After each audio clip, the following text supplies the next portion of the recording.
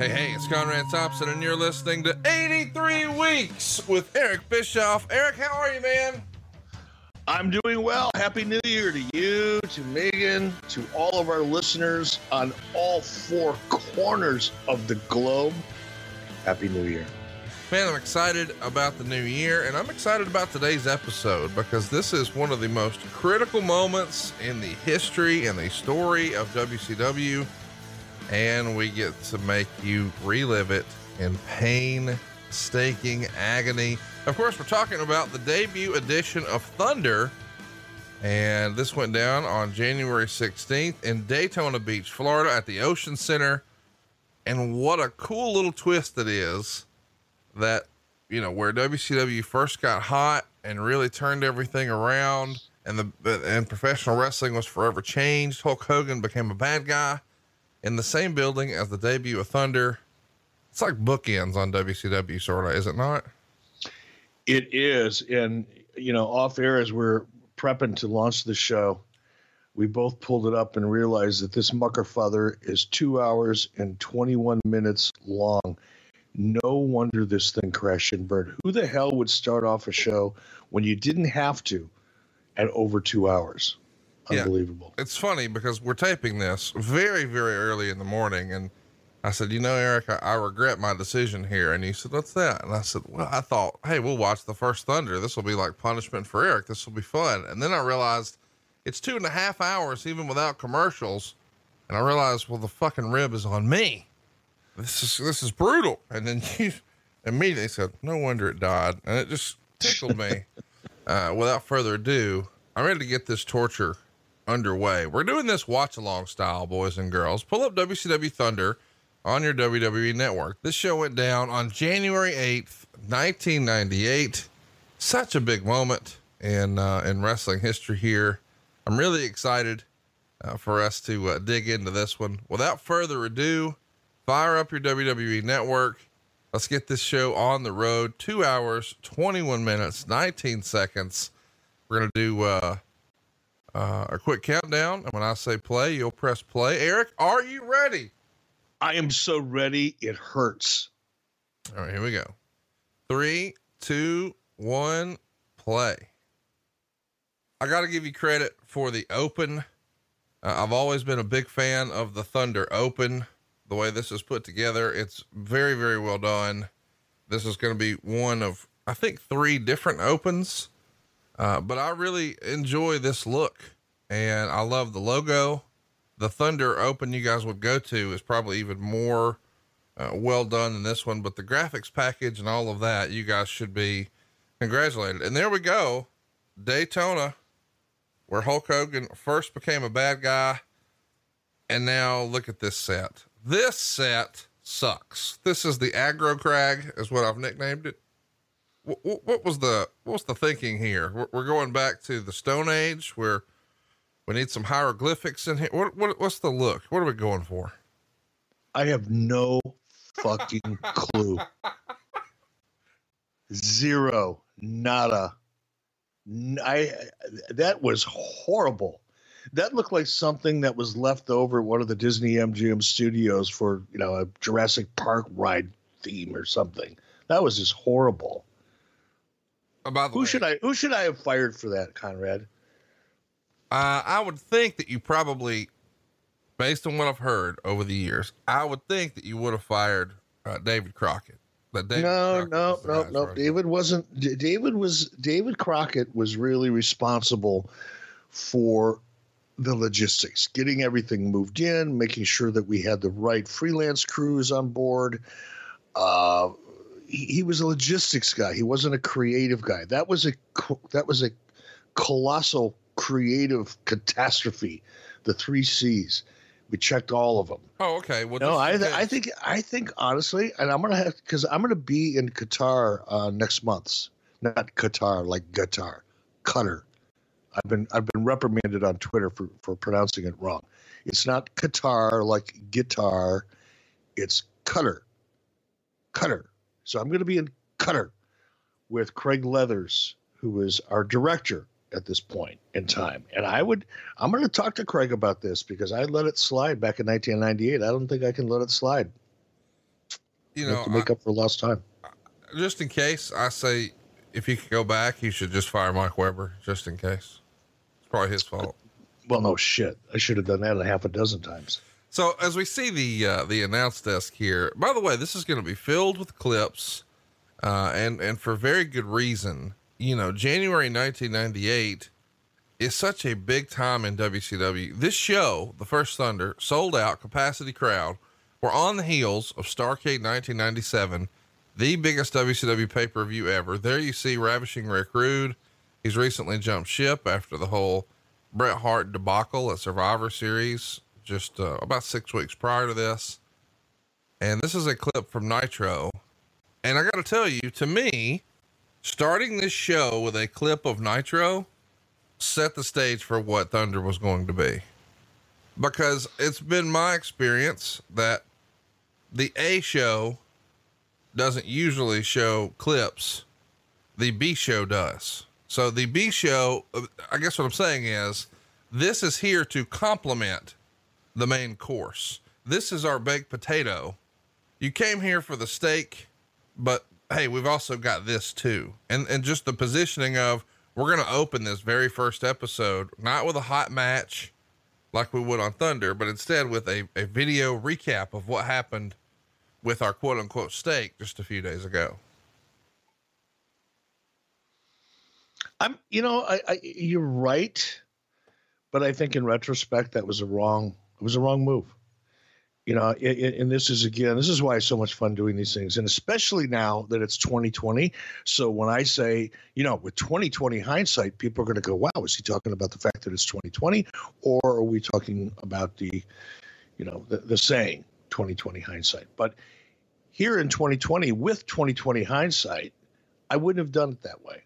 I would have endeavored to keep the shows as separate and must see, you know, the type of thing where you've got to tune in to see it because you're not going to get a chance to see the replay or the recap. I would have made a bigger commitment to keeping Nitro and Thunder and not cross-pollinating too often, because that's what kills the brand separation. And it's not obvious to people, you know, when they're sitting at home and they're watching, they don't say to themselves, well, if they're just going to bring me up to date on what happened on Monday Nitro, I don't have to watch Monday Nitro. I could just watch the clips on Thursday on Thunder. They don't say that to themselves, but you're conditioning them. You're training them subconsciously.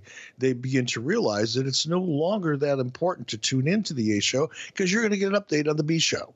And the minute you take that need, and it's early in the morning and my mouth isn't quite keeping up with my brain or vice versa. But once you establish to the audience that it's really not just that important, you lose that kind of tune in necessity that makes television work. And that's why I say, if I had to do it all over again, I would have done it differently. Here again, we're looking at Nitro. We're like 6 minutes in and we're still watching recap videos. By the way, we see all three announcers here. We've got Bobby the Brain Heenan on the left, Lee Marshall on the right, Tony Schiavone right in the middle driving. Again, if you had it to do over again, you know, these days when we see the WWE do two shows like this, we have two separate announce crews. Was this too much Tony Schiavone, if there is such a thing? You can never have too much Tony Schiavone, in my opinion. Well, you disagree. Unless you're Lois, then maybe just maybe there could be too much Tony Schiavone in your life. There is, thanks to Blue Chew. But yes, to be honest and not try to be funny here this early in the morning, I think it is. Again, that's part of the problem that Thunder created kind of at a macro level. It was too much overexposure of not only talent, but announcers as well. You see Dave Penzer there getting his seat stolen by the Macho Man, Randy Savage. You know, Dave is a guy, I have to say this. I didn't get to know Dave very well in WCW while we were working together. I mean, he did his thing, I did my thing, and our paths only crossed, you know, a couple hours a day. Dude, tops, you got nailed by Macho Man right there. He really laid it in, and Mucker Father could lay him in. He had no mercy on me. What's up with that? Dude, I mean, it was awesome. You went down Oh, how about that big lariat from the back with Kevin Nash? This is good stuff. I'm glad you're showing these recaps. Beats the fuck out of what you're going to watch during the show, probably. But yeah, no, this is good stuff. It's great storytelling here. It's great action, and it's overexposing the hell out of Nitro. But anyway, continue with Dave Penzer. My apologies. No, Dave Penzer. I was going to say I didn't get a chance really to know Dave very well. I mean, we worked together and we communicated, but that's not the same thing as getting to know somebody, right? And it wasn't until really the last couple of years when I've crossed paths with Dave Penzer, whether it's at a StarCast or another event. And after having sat down with him and talked to him, he's a super nice guy. I didn't realize what a good guy he was until most recently. By the way, too, if you are buying or selling real estate in the Tampa area, do what the stars do. Go see Dave Penzer. Dave, I believe, helped Chris Jericho and his wife find their new home and sell their old home, and he'd be glad to help you. He's with Exit Realty in Tampa, so look him up. He's probably got some old WCW stories, which is more than we can say for gentleman Chris Adams. He is the first wrestler that we're going to see in the ring here on Thunder. And of course, Chris is no longer with us. What a tragic end to his life just a few years after this. By this point, though, if you're a longtime wrestling fan in 1998, you were keenly aware of who gentleman Chris Adams is. He's credited with really bringing the super kick to popularity. How was Chris Adams to work with? Probably most famous for his work in World Class, but here he is in the big time in 1998 on WCW. 100% pro, a gentleman's gentleman, easy to work with. Those are the things that stand out, the most when I think about Chris Adams. I never had to negotiate a deal with him. We never really got into the trenches, so to speak, when it came to negotiating or deal making or anything like that. So, my communication with him and my relationship with him was superficial, just based on everything that was going on at the time. But what I did know of him and seeing him backstage and working with others, and that's really how you can tell what somebody's all about is, how, when you see a couple guys in the back, laying out a match or talking about what they need to do or want to do, what's the tone? What's the tenor? How generous are they? How concerned are they that they want to make their opponent look as good as they want to look? And, sometimes that's obvious. Sometimes it's not so obvious, watching people lay things out. But gentleman, Chris Adams, he was always, he came by the name, honestly, let's put it that way. He was a true gentleman. Macho Man Randy Savage, clearly one of the biggest stars around. We've told lots of great Macho Man stories here.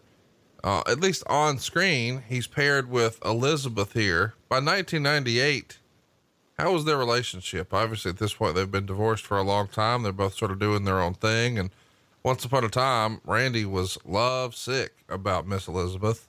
Do you think that was still, bubbling up in 1998, or what was their real life relationship like here?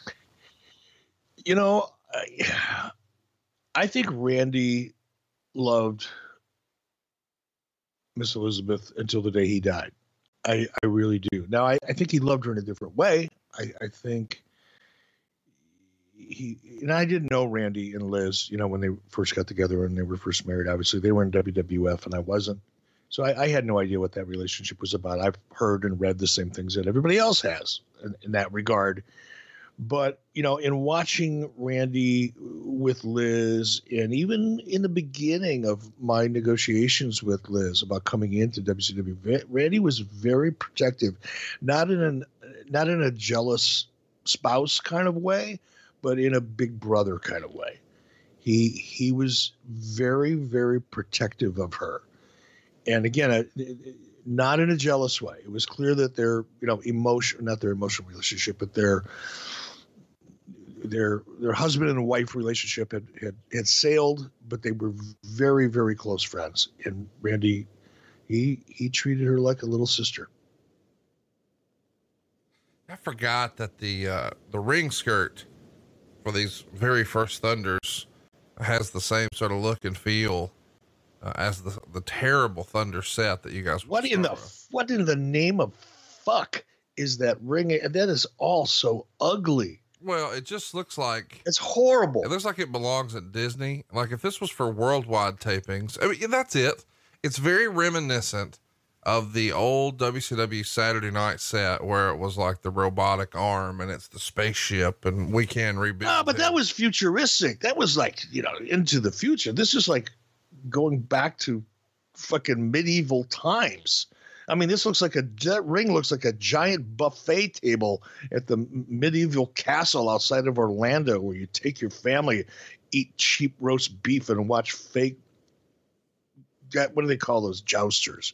Those guys are knights and shit jousting. This is horrible. What a great storyline though, that we start the first episode with Lex Luger and the Macho Man not get necessarily seeing eye to eye, but it doesn't look like the Macho Man is seeing eye to eye with anybody. He does a run in, nails him with a chair, rolls him in. And what do you know? Gentleman Chris Adams gets the win. So your very first match in Thunder history, Gentleman Chris Adams beats the Macho Man Randy Savage. How about that? Outstanding. And a great way to start the night for young Gentleman Chris Adams. What a day for him to make a debut on Thunder. By the way, have you ever heard Bruce Pritchard's Gentleman Chris Adams story? No, I never have. You've got to, obviously he's, as you and I are taping this, he's busy today, but he'll have some time this weekend and you should, just ping him when he's got a free minute. Hey, love to hear your Chris Adams story when you get a chance, because I got to talk to Bruce. I haven't talked to him. God, I mean, we've shared texts and I've had one or two short conversations with him, but I haven't really had a chance to catch up with Bruce. He called me last night when he was getting ready for bed and he was so sleepy that by the end of the conversation, I thought he was literally asleep. So I just said goodbye. Well, I can only, who are these two clowns? Yeah. We're looking, oh my God, give it to us, Conrad. Describe what we're looking at here. Well, you're coming out surveying your kingdom reluctantly.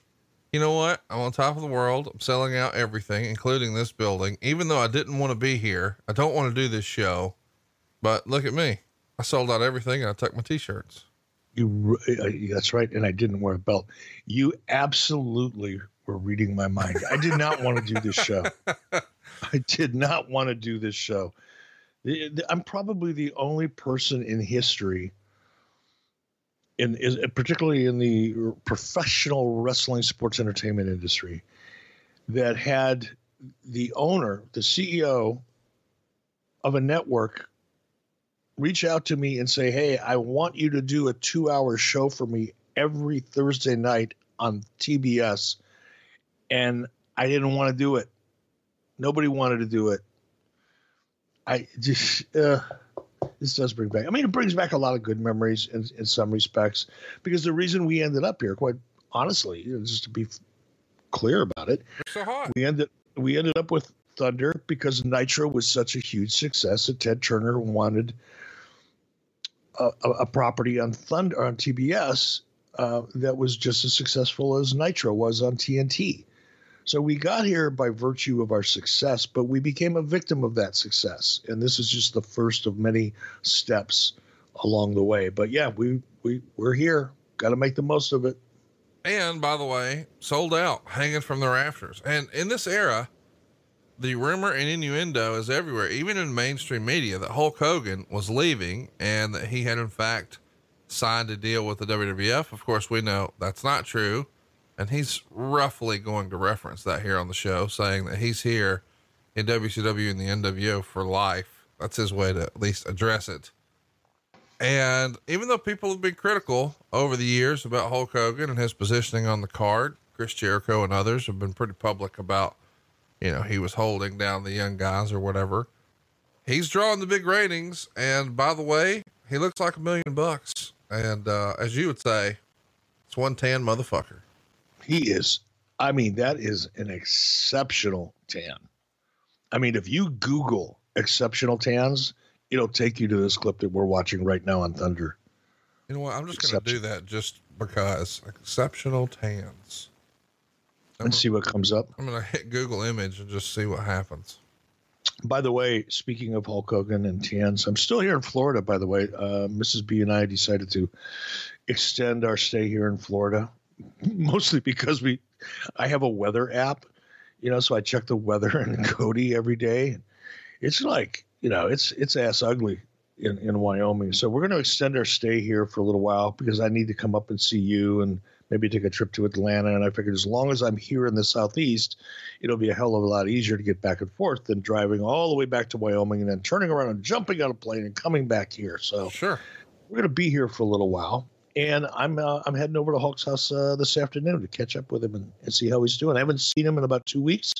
He was looking great, rehabbing off that amazingly intense back surgery that he had. But he was up and around and looking great. So I'm anxious to see how well he's doing today. I'm going to be 486 miles from you this weekend. Well, where's that? In the Panhandle near Pensacola. The wife's birthday, as you're listening to this, is today, January 6th. So rented a cool little spot down there. And we're going to have some fun and watch the waves roll in. Wait a minute. Pensacola's 486 miles from Tampa? I just had to look that up. Wow, I would have thought it was closer. Yeah. I was going to say, because Mrs. B and I will drive up. We'll bring the dog. Well, no, that's what I was going to say. I was going to say, hey, you guys are welcome. And then I pulled it up and I was like, he ain't driving 500 miles for this shit. Oh, fuck. I'll drive 500 miles for a good burger. Okay. I don't mind driving. Well, I like driving. I just hate flying. Driving to me. Look, when you can drive and you when you don't have to be somewhere, right? Like Right. when you can just, let's go up and see Conrad and Megan up in Pensacola this weekend. What do you want to leave? You want to leave at noon? Nah, it's too late. Let's leave at 10. It's a little too early. Let's leave at 11. I like that kind of stuff. But when you've got, when your flight leaves at 9:03 and you've got to be there 2 hours early and you got to fight through holiday, crowds and people and nonsense to get to your flight. And then you got to connect. It's just a pain in the ass. But a 500-mile drive, shit, cold beer and a burger and I'm there. Well, come on. You're welcome. It's a 5-bedroom joint and I've only got 2 other couples coming. So you got your pick of 2 other rooms. Ooh. Well, by that sounds like fun. Well, come on. Hey, I'll text you the address. Here's what's fun to me. I'm almost touching Tennessee here in Huntsville, Alabama. I'm at the tippy top of Alabama, but when I can drive all the way through the state and into Florida, and for me, it's only 362 miles. How is that? Like, I'm 100 miles closer than you and you're already in Florida. I don't get it. And I'm not doubting you because I've learned over the last 2 years, never doubt Conrad Thompson. I've gotten my ass kicked enough. So, I'm not doubting you, but I'm just going to reconfirm that it is indeed that far away. I'm going to go to my little Waze app. Do you have Waze, Waze? Do you have that app? Everybody I know does, but I've never used it. Sell me on Waze. Oh, it's awesome. Here's why I love it. And I first got it when I was in LA. And I know we're supposed to be talking about Thunder. And right now we got JJ Dillon flapping his jowls at Mike today. I don't know what he's saying because I got the audio turned down. But back to Waze. I got it when I was, it must have been 5 or 6 years ago when I was basically living in Los Angeles and had meetings every day in and around the Los Angeles area. And if you've ever tried to drive around Los Angeles, it is a pain in the ass, mostly because of traffic. But right. This app, Waze, you put in a destination and in real time, it reroutes you around heavy traffic.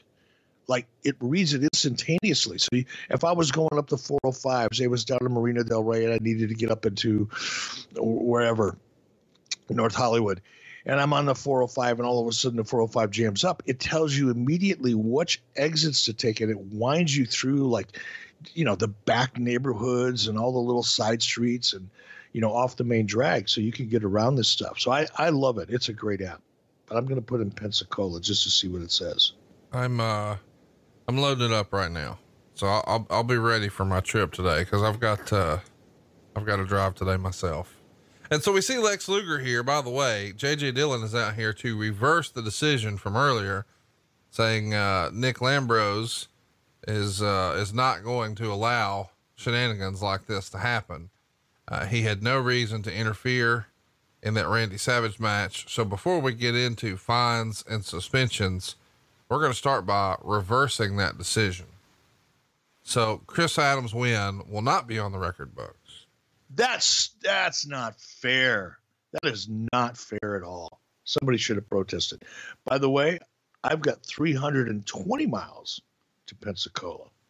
You got to get that Waze out, baby. I'm telling you, 320 miles. I do that without a hamburger.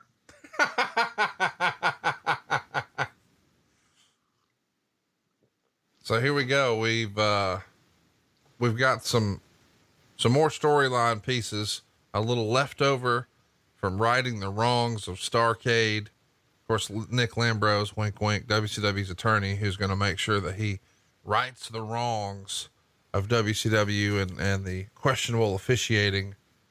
And we got a little carryover here about Louis Spicoli. We recently talked about Louis on WHW, Tony Schiavone's podcast, because he and I were tasked with doing a Thunder, which was a bonus episode for Patreon over there. And it was the episode that was unfortunately Louis Spicoli's very last. He would step in and do a little commentary. And as we remember, just a couple of days later, he was no longer with us. And that was, I don't know, probably a month and change before this. And it just felt like Louis, who had been most recently in ECW, and that's even what that shirt that he's wearing is about. He had a little bit of a feud with Tommy Dreamer, who called himself the Innovator of Violence. Well, he's wearing a shirt here that says the Real Innovator. But he started his career as Rad Radford over in the WWF. You probably saw him at the AAA When Worlds Collide pay-per-view happened, but a very young prospect that a lot of people had a lot of time for and thought he had a big future in wrestling. He'd been a little bit everywhere, but this would be his last stop. Any memories of working with Louis at all? Yeah, a little bit. You know, Louis was a very outgoing guy. When he got this WCW, he didn't come in and kind of quietly work his way into the locker room or anything or backstage. I mean, he was a very forward guy in a positive way. You know, he'd come up and he'd greet you and he'd crack a joke, and he was a very lighthearted guy. And I don't want to pretend I knew him really well. I didn't. But the time that I spent around him backstage and working with him a little bit creatively, he was a very high energy, positive kind of. He reminded me kind of like, you know, the Chris Farley character that you would see on Saturday Night Live.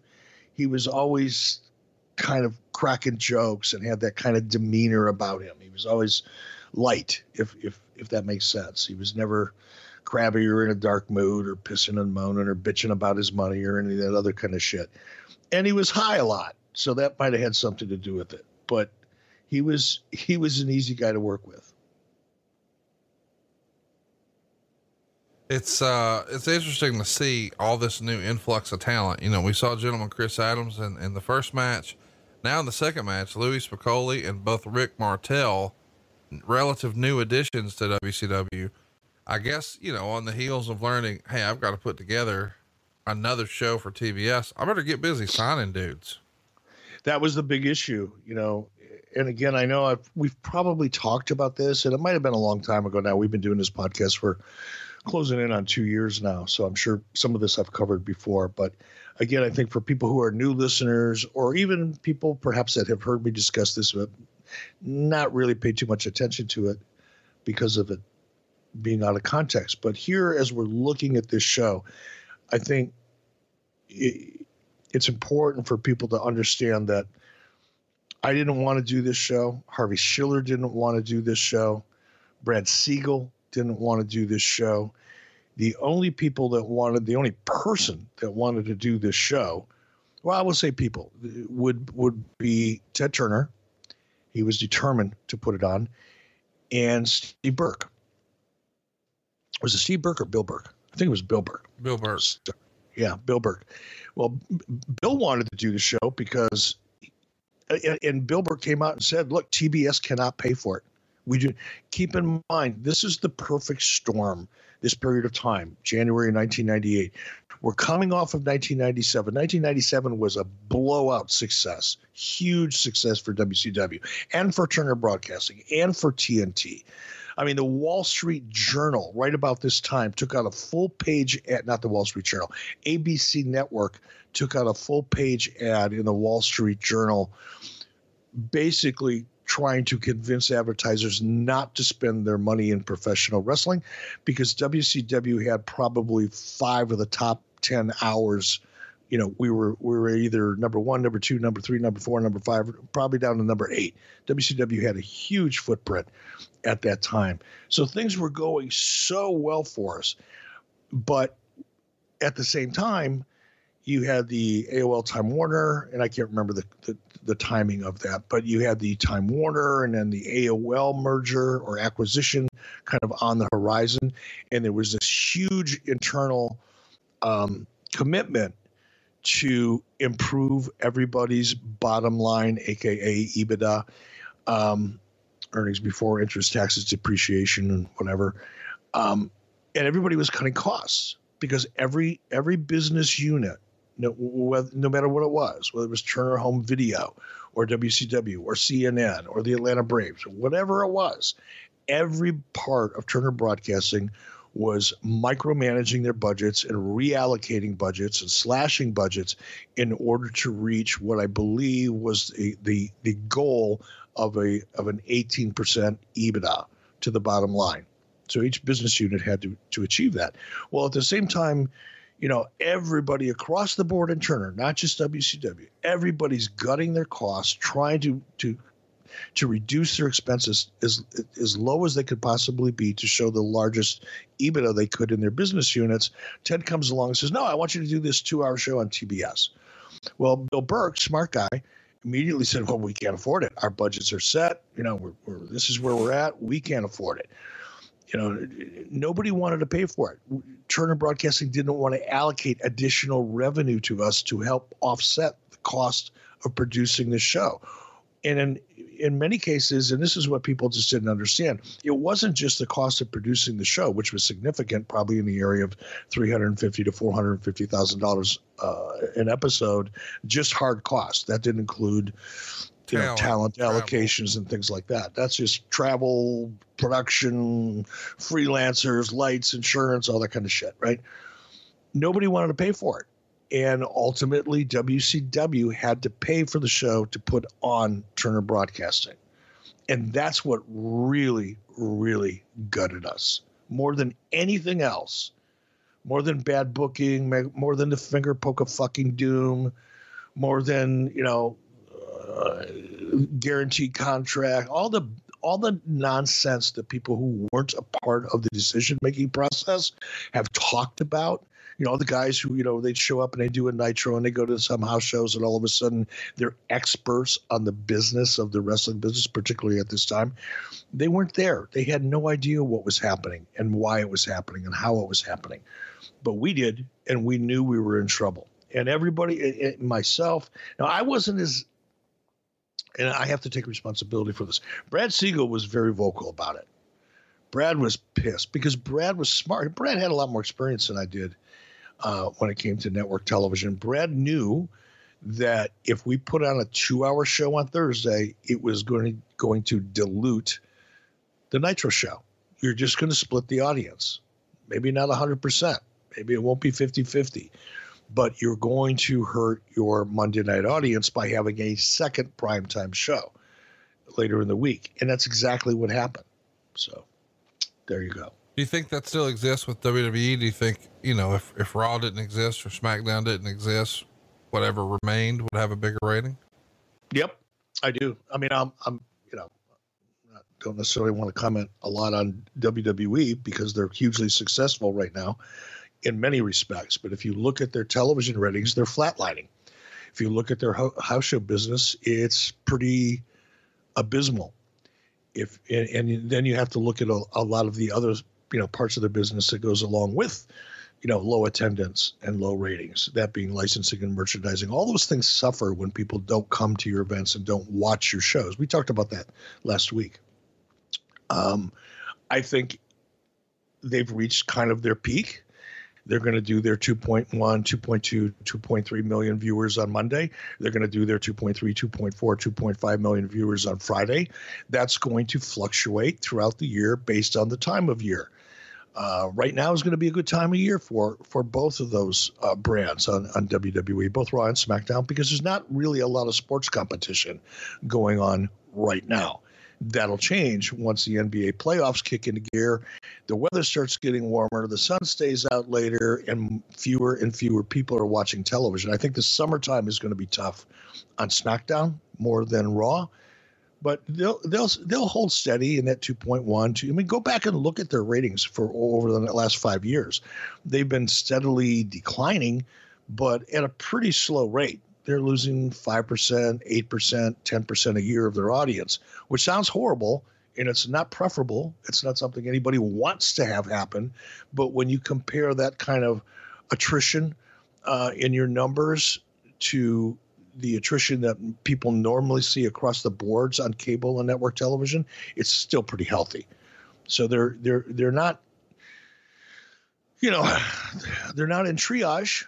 But I think the fact that they've got so much content out there, you forgot about NXT. Now you've got 3 hours of Monday Night Raw, 2 hours of NXT, and 2 hours of SmackDown. That's 7 hours of content. And it's really hard to make it feel unique. What drives you to have to watch any one of those shows? And, they haven't really built... They, meaning WWE, hasn't really built a John Cena, a Rock, a Steve Austin, a Hulk Hogan, a Ric Flair. There isn't that, one big draw that you have to tune in to see for any of the brands. There's a lot of amazing talent, but they're all, for the most part, the top talent in WWE are all kind of equal in many respects. They're not necessarily positioned that way. But I think that WWE has done a great job over the last 15 years, 20 years of making WWE the star, and the talent is a supporting cast member. And I think now that you've got 7 hours of content out there and you don't have a huge star like you did in the past, you don't have your Stone Cold Steve Austin, the names that I just went through, you don't have any of those guys that are really driving it because they've captured the imagination of the audience. You've got a lot of people that everybody likes, but nobody that's really a standout star. And I think because of the number of hours of content that they have on the air right now, they are suffering. I mean, I lived through it. I watched it happen with Thunder. I didn't believe it was going to happen. I won't say I didn't believe it. I didn't understand the impact and just how badly it would affect Nitro. I knew it would. I just didn't understand the magnitude of it. But after 3 or 4 months of Thunder, believe me, I'm an expert. We should mention we're seeing yet 2 more new talent to the WCW show here. We've got Tenzan and O'Hara.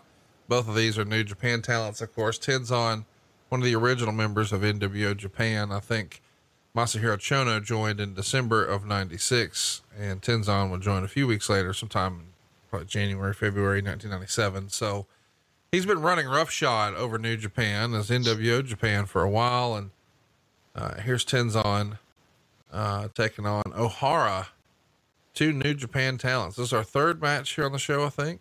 So we've had Randy Savage and Chris Adams, Rick Martel and Louis Spicolli, and 2 new talent here. So the only sort of carryover talent from WCW the past several years, Randy Savage, and the other 5 performers brand new to the show. Yep, we're trying, and there again is Sonny Ono, and I didn't realize just how much camera time that we gave Sonny Ono over this period of time. And Sonny has done such a fantastic job of making the most of it. I think he's more popular today out there in the world when it comes to wrestling than he was even when he was on television. He's all over the place. He just got back from Japan. This guy goes over to Japan to be a part of a Fuji TV special, kind of highlighting or honoring Akira Hokuto and her time in professional wrestling, as well as her time in WCW. And the Fuji TV crew came over and did an interview with me early mid-December. Sonny flies back over there, does this big special over in Fuji TV, flies home and has triple bypass surgery like 2 days later. He's a crazy man. He's just going nonstop. And here we are, 37 minutes into the show without commercials, of course. And we're seeing another Nitro clip. It feels like business. Feels like WCW Saturday Night Part 2. Yep. Trying to, especially, and again, if this would have been a 1 hour show, right. Which, it's funny. We've been watching 2 and 3 hour shows now for so long in wrestling, really since Nitro started it. Back in whatever it was, 95, 96, is when the whole 2 hour and 3 hour formats first reared their ugly head. But we become so accustomed to it that the idea of a 1 hour show is like, well, how could you do a wrestling show in an hour? Yeah. How could that even work? But had this show been a 1 hour show and had it felt decidedly different than Nitro, and by doing it as a 1 hour show, we could have done for cost efficiencies, we could have done probably 3 hours at a TV, first hour live, 2 hours tape, so that we could have reduced our costs and not overexpose so much talent and not have been so reliant on Nitro clips and cross promoting. Because again, I know I've had a lot of coffee here, Conrad, so I hope you can bear with me. And the listeners, I apologize. When I get up early in the morning and I pound a pot of coffee, my mouth starts flapping. I can't keep up with it. But if we would have formatted the show to be a 1 hour instead of 3 hours, think of the amount of money that we would have saved on production. Think of the amount of money that we would have been able to save on talent. I may not have been forced to bring in a Bret Hart or spend some of the huge amounts of money that we spent to get some of that top talent. A 1 hour format could have made all the difference in the world in WCW now that I think about it. But everybody wanted the Nitro success. I think you guys started the 2 hour thing probably in like May or June of 96. And then it's probably, when do you think it's that you guys will start doing the third hour? Was that 97? I think it was. And that was handed down to me from Turner. I didn't want to do a third hour. Believe me, I didn't want to do a third hour. As we watch Chris Jericho coming through the man cave or whatever the hell that is. And then we've got the Flock, just always depressed, looking miserable, like somebody just shitting their coffee. I actually like that. I like the Flock. About Chris Jericho here showing up with a little dry cleaning. By the way, then he must have had his ticky with him. Oh yeah, no ticky, no laundry. By the way, because he got his ticky. He had his ticky. Chris had his ticky with him. It's a shirt over at ericbischoff.com. Chris has a ticky. The backstory to what Eric's referring to there is famously when Eric and Jericho were at odds at the end of his WCW run about, would he resign or would he not resign? Bischoff said something like no ticky, no laundry about dropping the TV title to Conan. So yeah, nice little pull around there. By the way, ericbischoff.com, so many fun shirts over there. We do have a new one that says make wrestling unpredictable again. And the word unpredictable, looks like it's cut out letters used in a ransom note, but my favorite is Bish Please, which has your cartoon face straight out of Catering. That's hilarious, especially for a fat guy like me. But the one I think you're most embarrassed about is, it looks like a hand-drawn sign and it says Eric's Donkey Show, where the big boys play, because you introduced a whole new generation of folks to a Tijuana donkey show. And people were Googling that in droves. By the way, do not Google that if you haven't already, but do go check out ericbischoff.com. See some of those new shirts.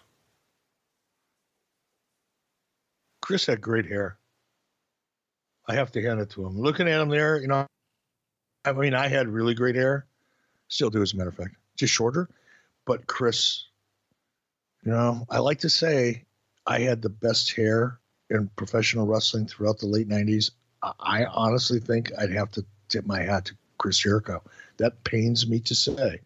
The words were getting stuck in my throat as I was trying to form them, but I do think it's probably true. God damn, I hate to admit that. Son of a bitch. What a fun match this is going to be. Chris Jericho in the ring. Of course, he was bringing the jacket out to apologize to Dave Penzer for ripping his jacket when he flipped out. So we're going to see sort of a new version of Chris Jericho here in 1998 when he really comes into his own. And here he's taking on the 13-time world champion, the Nature Boy Ric Flair himself. Years later, these guys would have a pretty high profile match at a SummerSlam. It's kind of cool to see him here, on Thunder.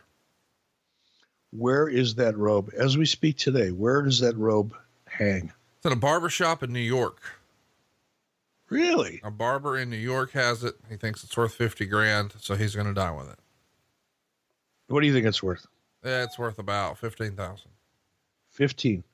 I mean, there's a guy in Virginia who'd pay you 20 for it, but it's worth 15.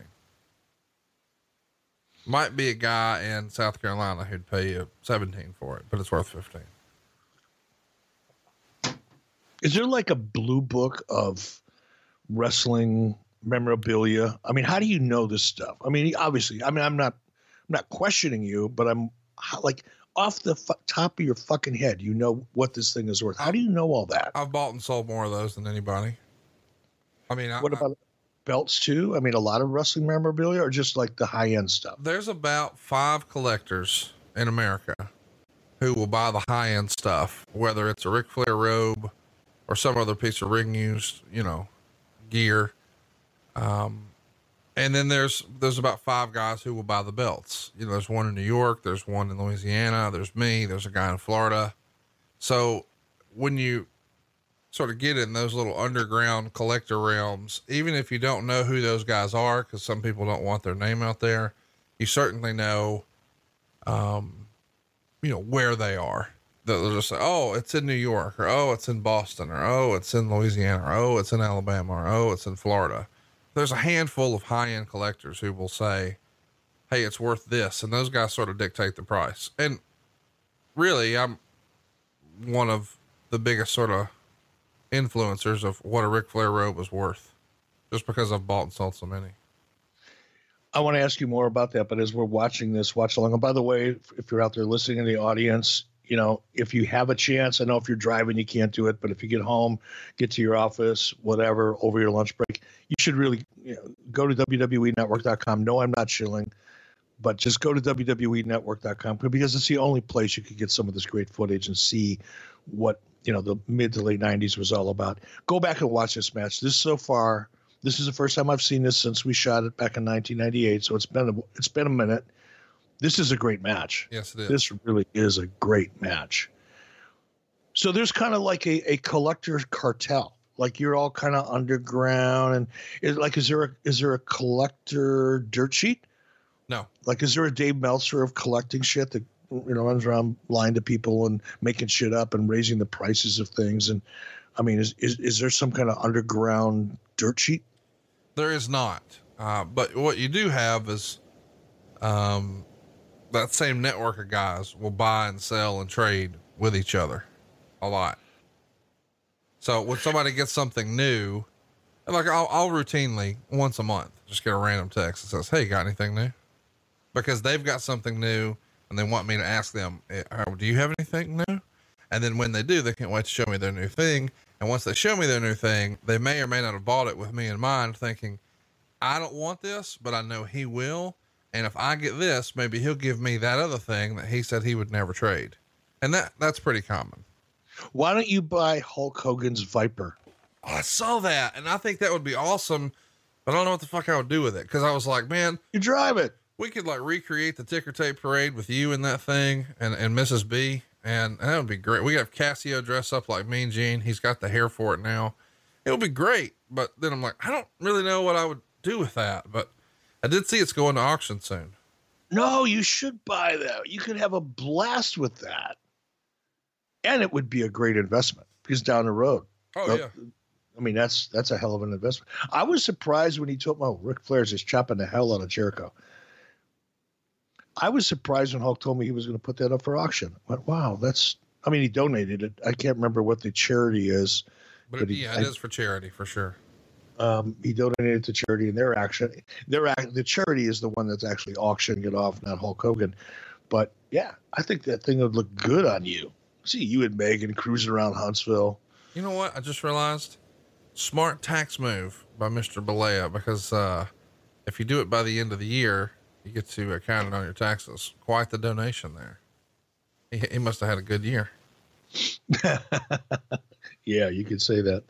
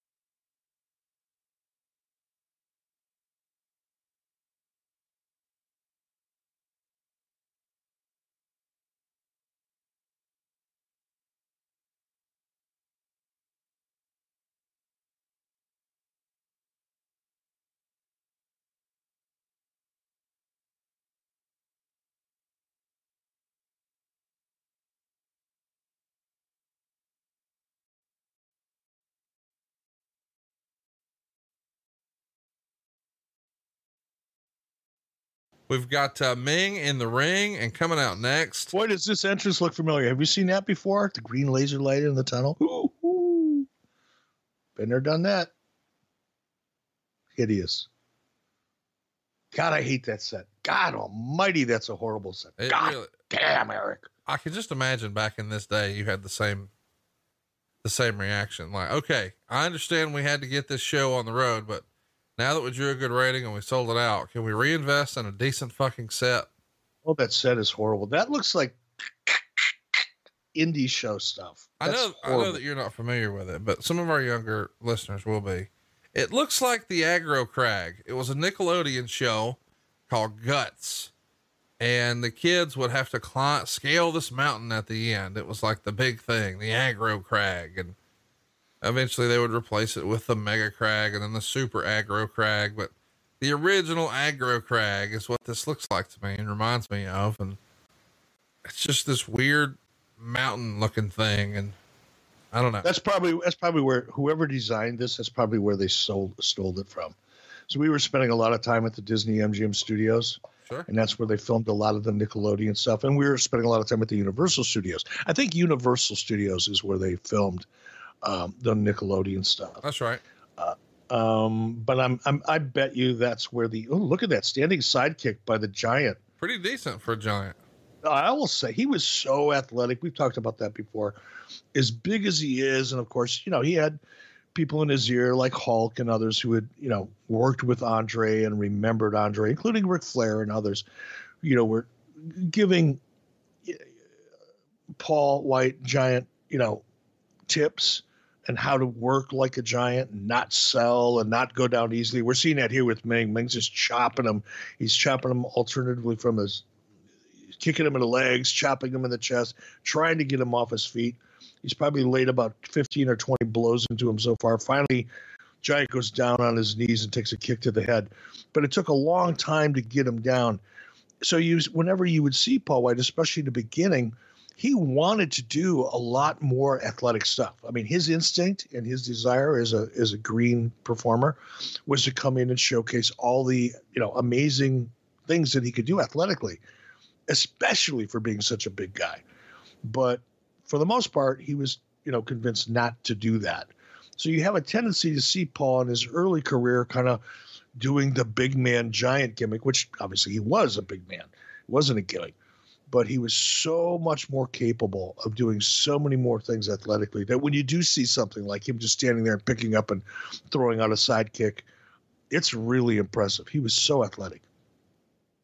Yeah, we should mention the old phrase is be a giant.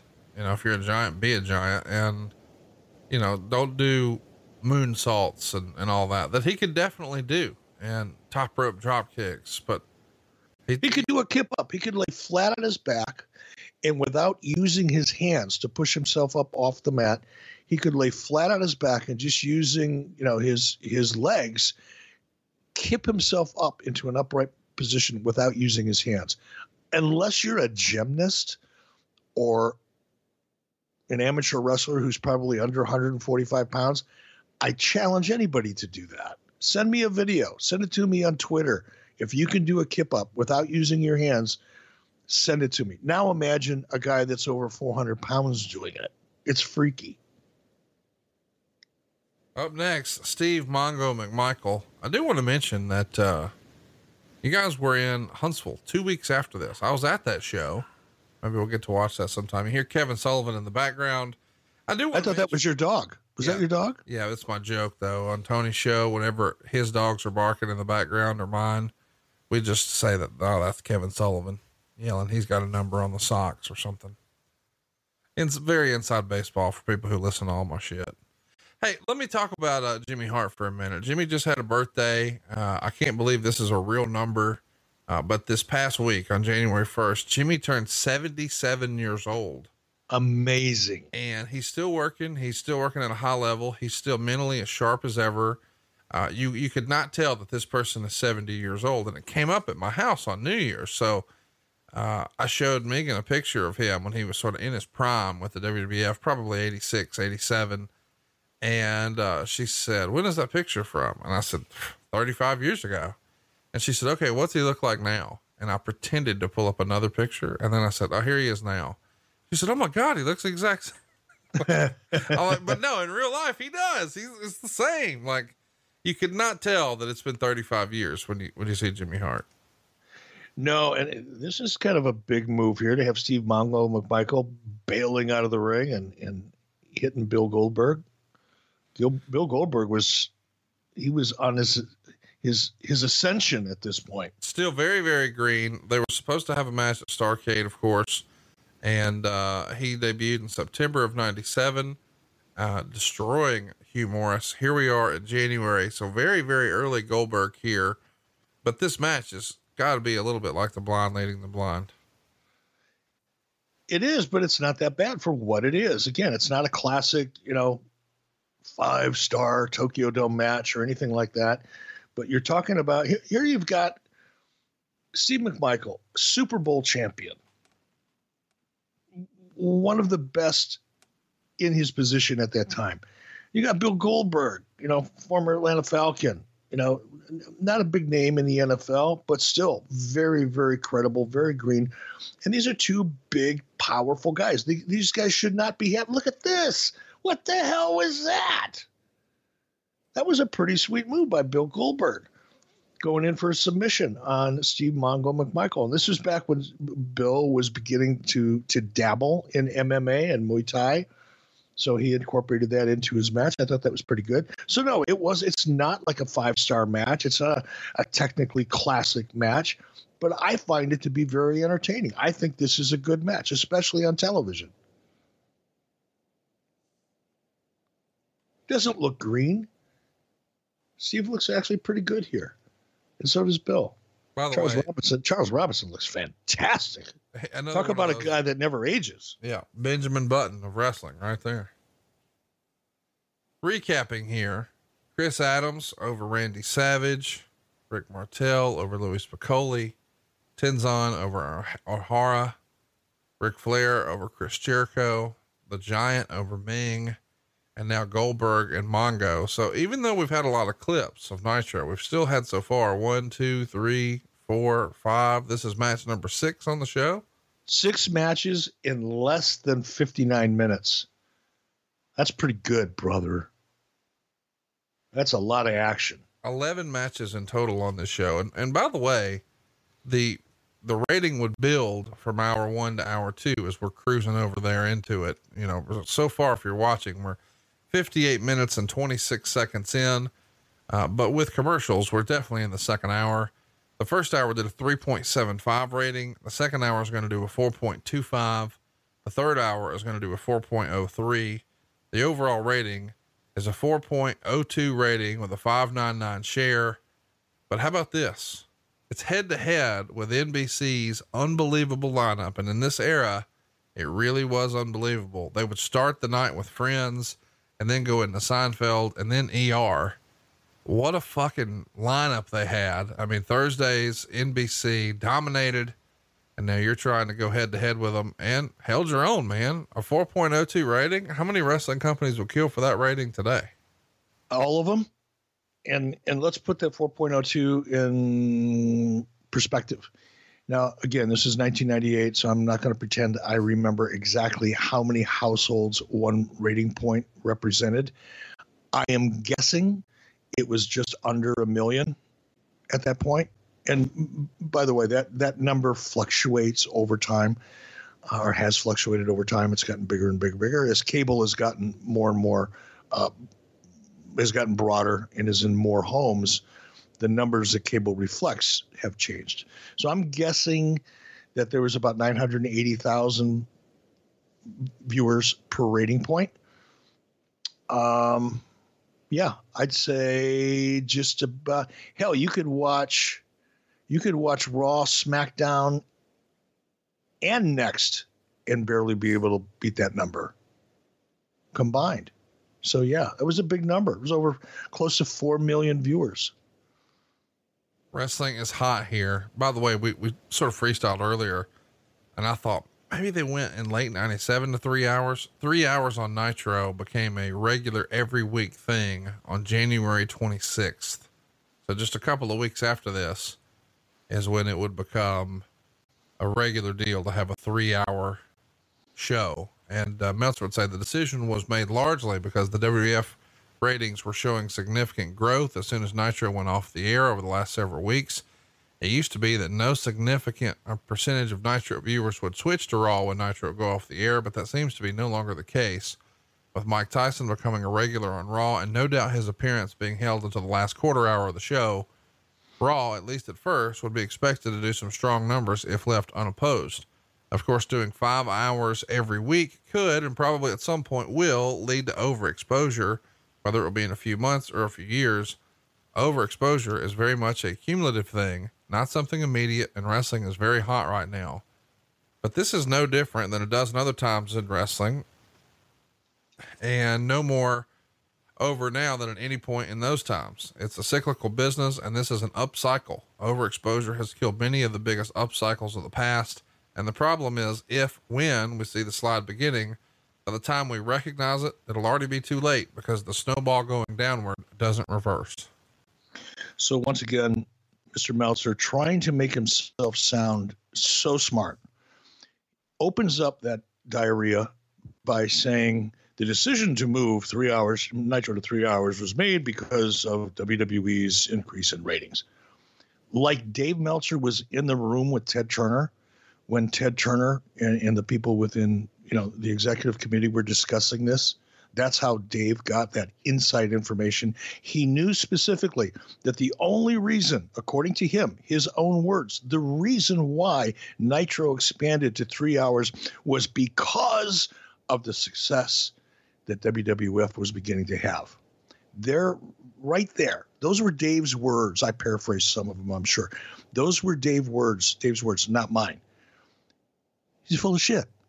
And anybody that reads him and believes him and doesn't recognize just how full of shit he is only wasting $12 a month and doing themselves a disservice, walking around with a head full of bullshit that they think is inside information. That had nothing to do with why Nitro was expanded to 3 hours. It had everything to do with, wait a minute, we're spending close to $500,000 an episode for 2 hours. We can get 3 hours for the same amount of money. Let's do 3 hours. It was simply a matter of maximizing the expense and getting the most out of the expense that we had. It had absolutely nothing to do with what was going on in the WWF.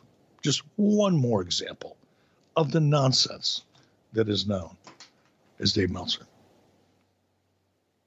We see the Steiner brothers in here right now, taking on Buff Bagwell, and Buff is teaming with Conan.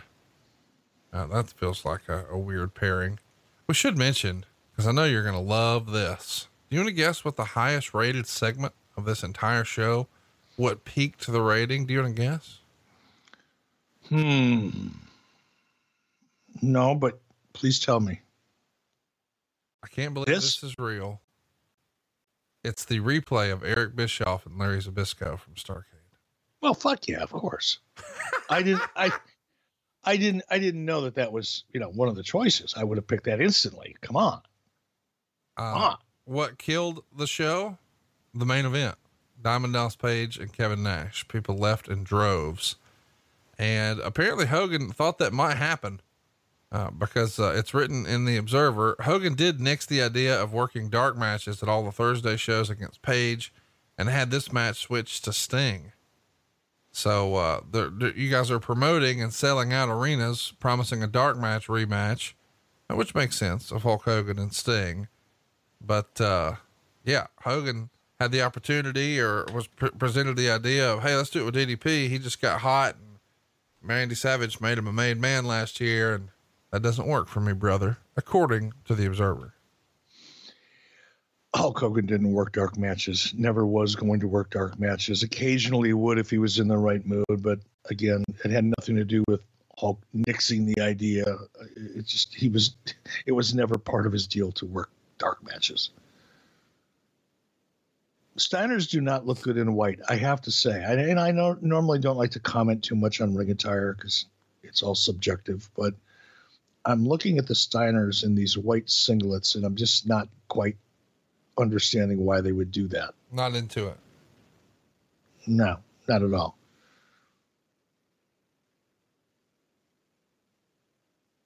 We should mention you guys are on a march to the sold out pay-per-view, which I think most people remember for, Kevin Nash and the Giant and Ric Flair and Bret Hart. Lots of fun stuff on this 1998 version of Sold Out compared to 1997, which was just brutal. It was not. It was fun. It was different. Come on. Oh, go listen to it in the archives. You making out with chicks. Come on, dude. That was fun. Can you imagine now? Can you imagine how much fun we'd have with that now? Oh God, we'd be slipping them like Blue Chew, or they'd be slipping it to me, I should say. They'd need to. There you go. Oh, yeah, Macho Man Randy Savage snapping to a Slim Jim brother. When was the last time you saw Slim Jim in a gas station? Have you paid any attention to him in a while? I have not. Dude, they got Randy Savage all over it again. Do they really? Dude, it's a cartoon, like an illustration on it.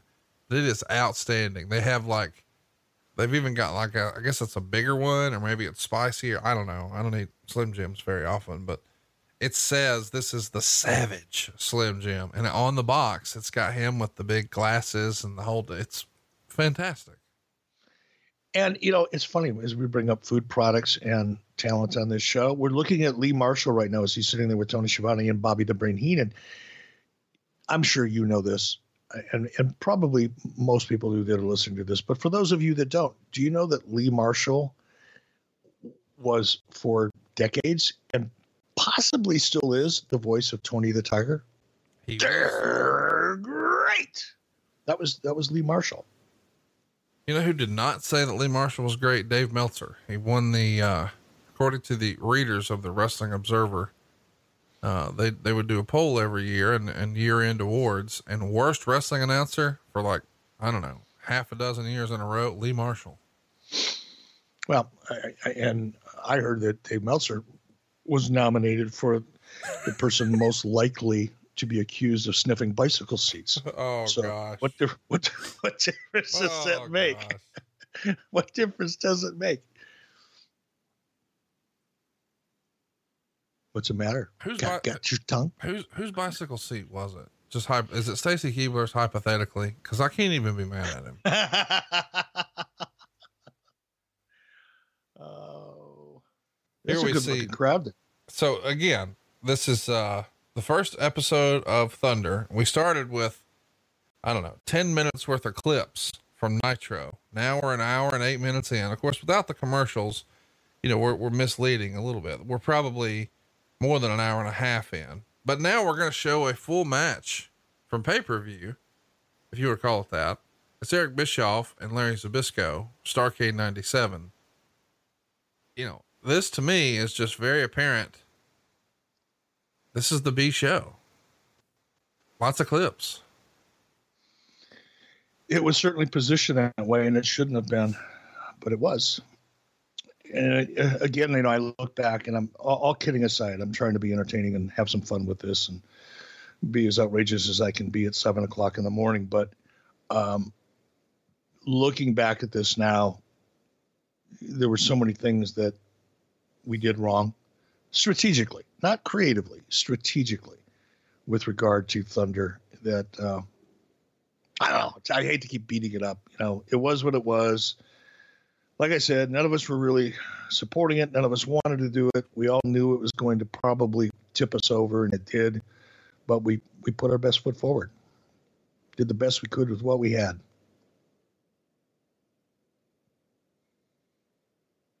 Now this is a replay from the pay-per-view, right? Yes, this is a replay We're watching from Starrcade 97. This is not new live content. I can't believe it, but even though you charged people for this a few weeks prior, maybe 10 days prior, in fact, here you go. We're going to give it to you, boys and girls. Yeah. Not a smart move. Not a smart move. With 2020 hindsight. That's like 40/40 hindsight for those of you that don't have a calculator handy. Fuck, I'm getting vertigo looking at these shots of the lights. What do you think of Larry Zbyszko and his performance here at Starrcade 97? I think he did fantastic for what he had to work with, for God's sake. I mean, number one, I wasn't a wrestler. This was like the first time I think I'd ever been in the ring. To any extent, other than getting picked up and thrown and shit like that. And I had a fractured knee. My left knee I had fractured when Larry and I were working out about 10 days before this, maybe less, maybe a week before. We were working out at the power plant one night, and Larry was an amateur wrestler. I was an amateur wrestler. So while we were kind of laying out the match and kind of rehearsing what we were going to be doing and things like that, intermittently throughout the evening, we would be fucking around with each other, trying to take each other down and shit like that. And Larry did a leg dive on me, single leg dive, and on my left leg, and just kind of locked it in position and drove, and it ended up fractured my kneecap. So my left knee in this match was pretty heavily taped, and I didn't have my balance wasn't that great. So we had to work around that. I think Larry did a great job. to make me look even non-vomit inducing in terms of the match, what is a credit to Larry, because I had no experience at the time. I had Scott Hall tell me, you want to get your heat, keep stepping out of the ring. Stall. It'll get people pissed off. And it did. It's so weird to go back and look at this. I'm sure it's got to be surreal from your perspective to see the 1997 version of you at the biggest pay-per-view ever. Like, I don't know, feels like, it's got to be out of body experience, bizarre. It didn't feel that bizarre. I mean, I was pretty comfortable doing it, with the exception of, the fact that I didn't know what the hell I was doing. Right. I mean, aside from that, it was quite a lot of fun, actually. Did you see the speed on that left hand of mine? That left hand, the left one, beautiful front leg round kick on that. Again, left leg, bad knee and all. This is outstanding. I look fantastic in here. Look at my hair. Check out the hair. Boom! I throw a punch, the hair just flies. Boom! Makes it look even faster than it really was, and it was fast. Right now, Larry knows he is in deep shit. He's too old. He's too slow. I've got the distinct advantage of being a far better martial artist than Larry Zbyszko ever thought he could be. Although Larry has the experience in terms of, ring time in a wrestling ring, I've got the experience in the upper hand when it comes to kickboxing and time in the ring as a fighter. So this is going to be an interesting matchup here. Boom! Big right hand! Oh, yes! Right off the side of Larry Zbyszko's noggin. I'm feeling so cut. You can see it in my eyes. I'm just so proud of that right hand. The left one is deadly, but the right one scares the fuck out of me. It's so fast. It hits so hard. It scares even me. What? No, I'm serious. It's just fun to see you get excited about. Boom, boom, another kick to the face. Larry Zbyszko is frustrated. He doesn't know what to do. Now here I'm to the point now where I said to Scott, Scott, I step out of the ring. I got to confer with Scott. I said, Scott, this is too easy. These people are going to be pissed off. If I just go out here and continue to beat the hell out of Larry Zbyszko the way I'm doing it right now, they're going to get bored. And Scott says, do the Karate Kid Kung Fu thing. That'll make them laugh. They'll like that. That was Scott's advice to me right there. I said, okay, I'll do that. I'm here to entertain the audience. I want to give them their money's worth. So I got Bret Hart in here as the referee. Because if anybody knows about crooked referees, that'll be Bret Hart. Oh, what is Larry Zbyszko slapping me like a bitch? What is that? As I complained to Bret Hart. Bret Hart goes, I don't know. Fuck, just slap you in the head. That's what he's supposed to do. Quit your bitching. I'm thinking, Bret, I just gave you a hell of a check. You could do a little better than this. Right, Bret? Right? Come on. Okay, now I'm stalking Larry again. Ooh. Oh, did you see that kick? Back leg round kick right to the side of the head. Takes Larry Zbyszko completely off his feet. He had no idea that kick was coming. No idea at all. God damn, that was good. Uh-oh. Oh, this is bullshit. He's pulling my hair, ref. God damn, Bret Hart. Damn you, Bret Hart. He can obviously see Larry Zbyszko's pulling my hair, grinding my face into the mat. He's not even giving him a count of 10. Now he's choking me, for crying out loud. That's a choke. That's illegal. That is illegal in any wrestling ring anywhere in the world. This is getting me hot now. I'm looking at this. Oh, another takedown. Head scissors by Larry Zbyszko.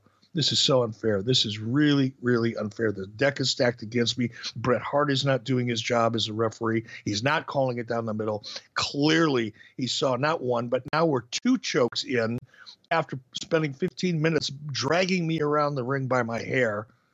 Okay, now Larry and Bret are getting into it a little bit. Bret starting to insert himself as a referee, as he should. Larry almost busted a nut trying to pick me up to body slam me. And now he's going for the figure four. And I'm stiffening up my legs. I'm doing everything I can to avoid it. I know it's coming. Oh my God, here it goes. My left leg, the fractured knee of my left leg. Look what he's doing as I pull myself to the ropes. Bret Hart forced to break the hold. Scott Hall on the edge of the ring, trying to give me some insight here, helping me out, my left leg again. God damn it, Larry Zbyszko, you are a bitch. I can't wait to see Larry again after watching this. That was bullshit. That left leg is taking some abuse, I'm telling you. Look at my hair, though. Fucking hair looks great, doesn't it? Doesn't it? Oh, Larry Zbyszko comes from around the ring. That was a horrible bump, Bischoff. You did not take that post well. Sissy. Should have hit that post a lot harder than that. That was bullshit. But I'm tired. I'm gassed.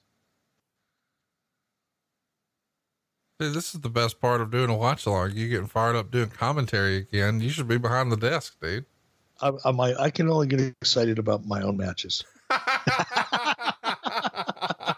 I only want to put me over. I know how good I am. I got to let everybody else know how good I am. Oh, no, I'm going to take this opportunity because I don't get it very often. Now, obviously, I'm looking a little tired here. I've been taking a lot of abuse. I'm outside rolling around on the ring mat, trying to get my shit back together again after Larry Zbyszko pulling my hair, choking me not once, but twice, attacking that knee that he knows was fractured. As I try to make my way up, I'm staggering. I'm starting. Oh, now Bret Hart's counting me out.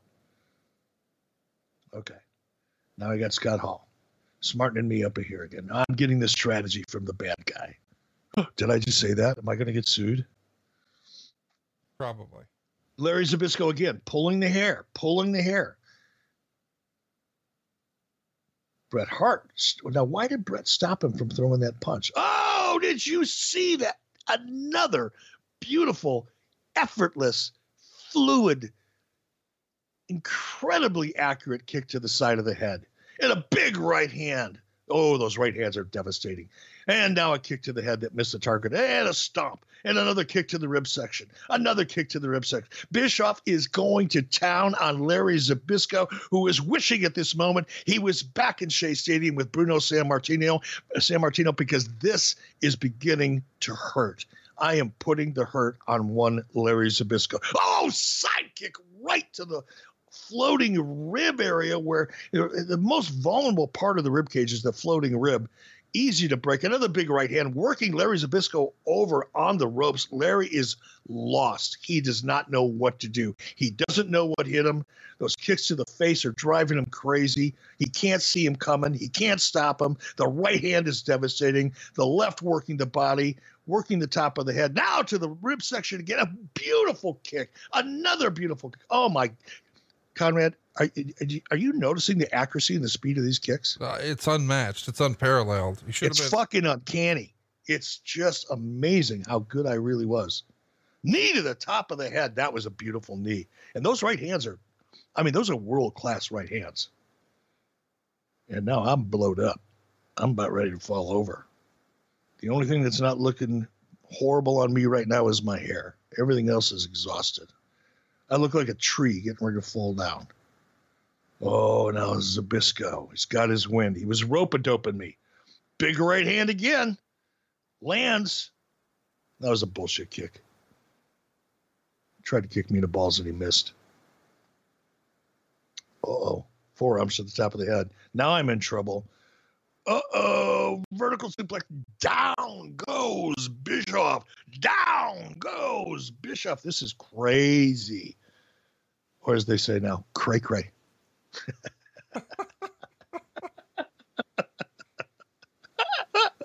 This is fun, Conrad. I'm having a blast. Ooh, swinging neck breaker. Now I'm in deep shit. Larry Zbyszko has me in the center of the ring. I'm staring up at the lights. Once again, goes for the hair as Bret Hart stands there with his hands on his hips like it's no big deal. Now I'm hanging upside down in the corner. Scott Hall jumps in, takes a right hand to the chops. Bret Hart now trying to get some control over the ring. Bret Hart's got his hands full, and now Scott Hall's reaching in his pants to pull out his junk. No, it's a foreign object. It's a foreign object. He's loading the boot. The boot is loaded. The boot is loaded. And now, as I make my way up, boom! I go to kick him in the head, and the goddamn thing flew out of my foot before they made contact. It's fucking crazy, right? And I still knocked him out. That's the kind of speed and power that I possessed in that left leg. That not only did Scott Hall load the boot, but it wasn't necessary. Evidenced by the fact that that gimmick flew out of my boot before I even made contact. Therefore, I didn't cheat. I won this thing fair and square. Larry Zbyszko is out cold. And he's not counting or anything. It's just, there you go. Oh, Bret Hart, what the fuck, Bret? God, no! Bret Hart sucker punches me right in the chops. What the hell? Down goes Hall. Hall coming in to try to make some sense of this chaos. Bret Hart is out of control. He is out of control. That's what happens when you bring a Canadian to Florida. They just go nuts. I'm down here in Tampa. I'm driving around the beach in Clearwater. These Canadians down here are crazy this time of year. So there you go. There's the finish. I got to tell you, this was the highlight of the show for me so far. You're getting all fired up watching your old stuff. And this was the highlight of most people watching at home. This is the highest rating of the night, what we're watching right now. As it should have been. Come on. You got Eric Bischoff in the ring with Bret Hart and Larry Zbyszko. Scott Hall. Come on. Oh, wait a minute. How did he give him the match? How did Bret Hart give him that match? You were disqualified. For what? You kicked him in the head with a gimmick. The gimmick never made contact with him. The gimmick flew out of my foot long before the foot made contact with the head. That was bullshit. It was in the script, brother. That was bullshit. I should have won that match. I did win that match. I don't care what Bret Hart says. Hypothetically, what was the gimmick? That he put in my boot? Yeah. It was just, I don't know what the material was inside, but it was wrapped in gaff tape. Yeah. Duct tape to look silver, to kind of look, if the camera caught it, like metal. But it clearly wasn't heavy enough because it rocketed out of my boot the minute I got my foot about 3 inches up off the ground. Bing! Shot into the 12th row. Here we see Mike Tenay. What in front of the aggro cracks out? What color did you say the gimmick was? It was like gaff tape silver or something, if I remember. No, that sucks. The gimmick should have been rose gold. Here's the announcement we've been waiting for. Steven Singer is releasing a brand new color of his famous 24 karat gold dip roses for Valentine's Day. And the new color is the most requested color by passionate rose collectors and fans. Are you ready? The brand new color for 2020 is rose. That's right. A rose, a rose gold rose, a rose gold rose. His popular fully dipped classic gold rose now comes deeply dipped in rose gold. Picture a long stem American Beauty rose preserved and completely dipped in a pink gold finish, which is called rose gold. That's right. The same lifetime guarantee, the same fast and free shipping, the same unbeatable customer service, just with a brand new look. Steven's rose gold rose collection starts at only $69. Add something new to a previous bouquet or start a new one with a new classic rose gold rose. Go now and see it for yourself. Online at IHateStevenSinger.com or visit Steven in his showroom at the other corner of 8th and Walnut in Philadelphia. Real roses, real jewelers, real gold, all at the perfect price. IHateStevenSinger.com. And everybody loves rose gold in 2020. Go check it out. IHateStevenSinger.com. By the way, do you know how they make rose gold? No. They take yellow gold and they put a little bit of copper in there, and that brings the red tint out. And Rolex in their watches says, hey, we don't want to do that. So they put a little bit of platinum in theirs, and they call their rose gold ever rose gold. But literally everybody has been on this rose gold kick for the last 10 years. It's taken over, jewelry and watches and fashion. Rose gold is where it's at. And a rose gold rose never goes out of fashion. IHateStevenSinger.com has your hookup. Just $69, free shipping. How do you beat this? Just in time for Valentine's Day. Check it out. IHateStevenSinger.com. Larry's obviously pissed off about something here. Well, he's talking about how he beat you from pillar to post, and you had all these other shenanigans. Is that what he's saying? He didn't have to put up with this shit. He's wrestled in front of the Japan and the president of the United States and the kings of Samoa, real royalty. And he got to put up with this kind of shit from you, Scott Hall. You were still in school picking your nose when I was selling out arenas, and I changed wrestling history. Did you hear that I once wrestled Bruno Sammartino in August of 1980? Over and over and over and over again. Yeah, I heard it once or twice. So he's going to change the New World odor for life at Sold Out. So we've transferred the heat off of you and on to Scott Hall, and that'll be our Sold Out match. We should mention this Sold Out show, which I actually thought was pretty good. And, there's a lot of matches on it, but the main event is Lex Luger and Randy Savage. The real main event, at least for my money, was Bret Hart and Ric Flair. But underneath that, Kevin Nash and the Giant, Ray Traylor and the Steiner brothers taking on Conan, Scott Norton and Buff Bagwell, Larry Zbyszko in there with Scott Hall, Booker T in there with Rick Martel, Chris Jericho and Rey Mysterio for the Cruiserweight title, Chris Benoit and Raven in a Raven's Rules match. And then we start the show with an 8-man tag, with a whole host of luchadors, including La Parca and Psychosis and Juventud, all your favorites. I think we've done a whole show on that in the archives, so go check that out. If you haven't already, I want to encourage you to subscribe to our YouTube channel. There's lots of full episodes on there, but great clips as well. So if you're looking for a specific moment from the show that you want to share with a friend or family member or the wrestling person in your life, it's probably on our YouTube. So just look for 83 Weeks on YouTube, hit the subscribe button. And if you don't mind, hit the little bell. That'll give you a notification whenever we post a new video. There's going to be lots of new content coming on YouTube this year. Eric and I are fiddling around with the idea of doing more video components with our show.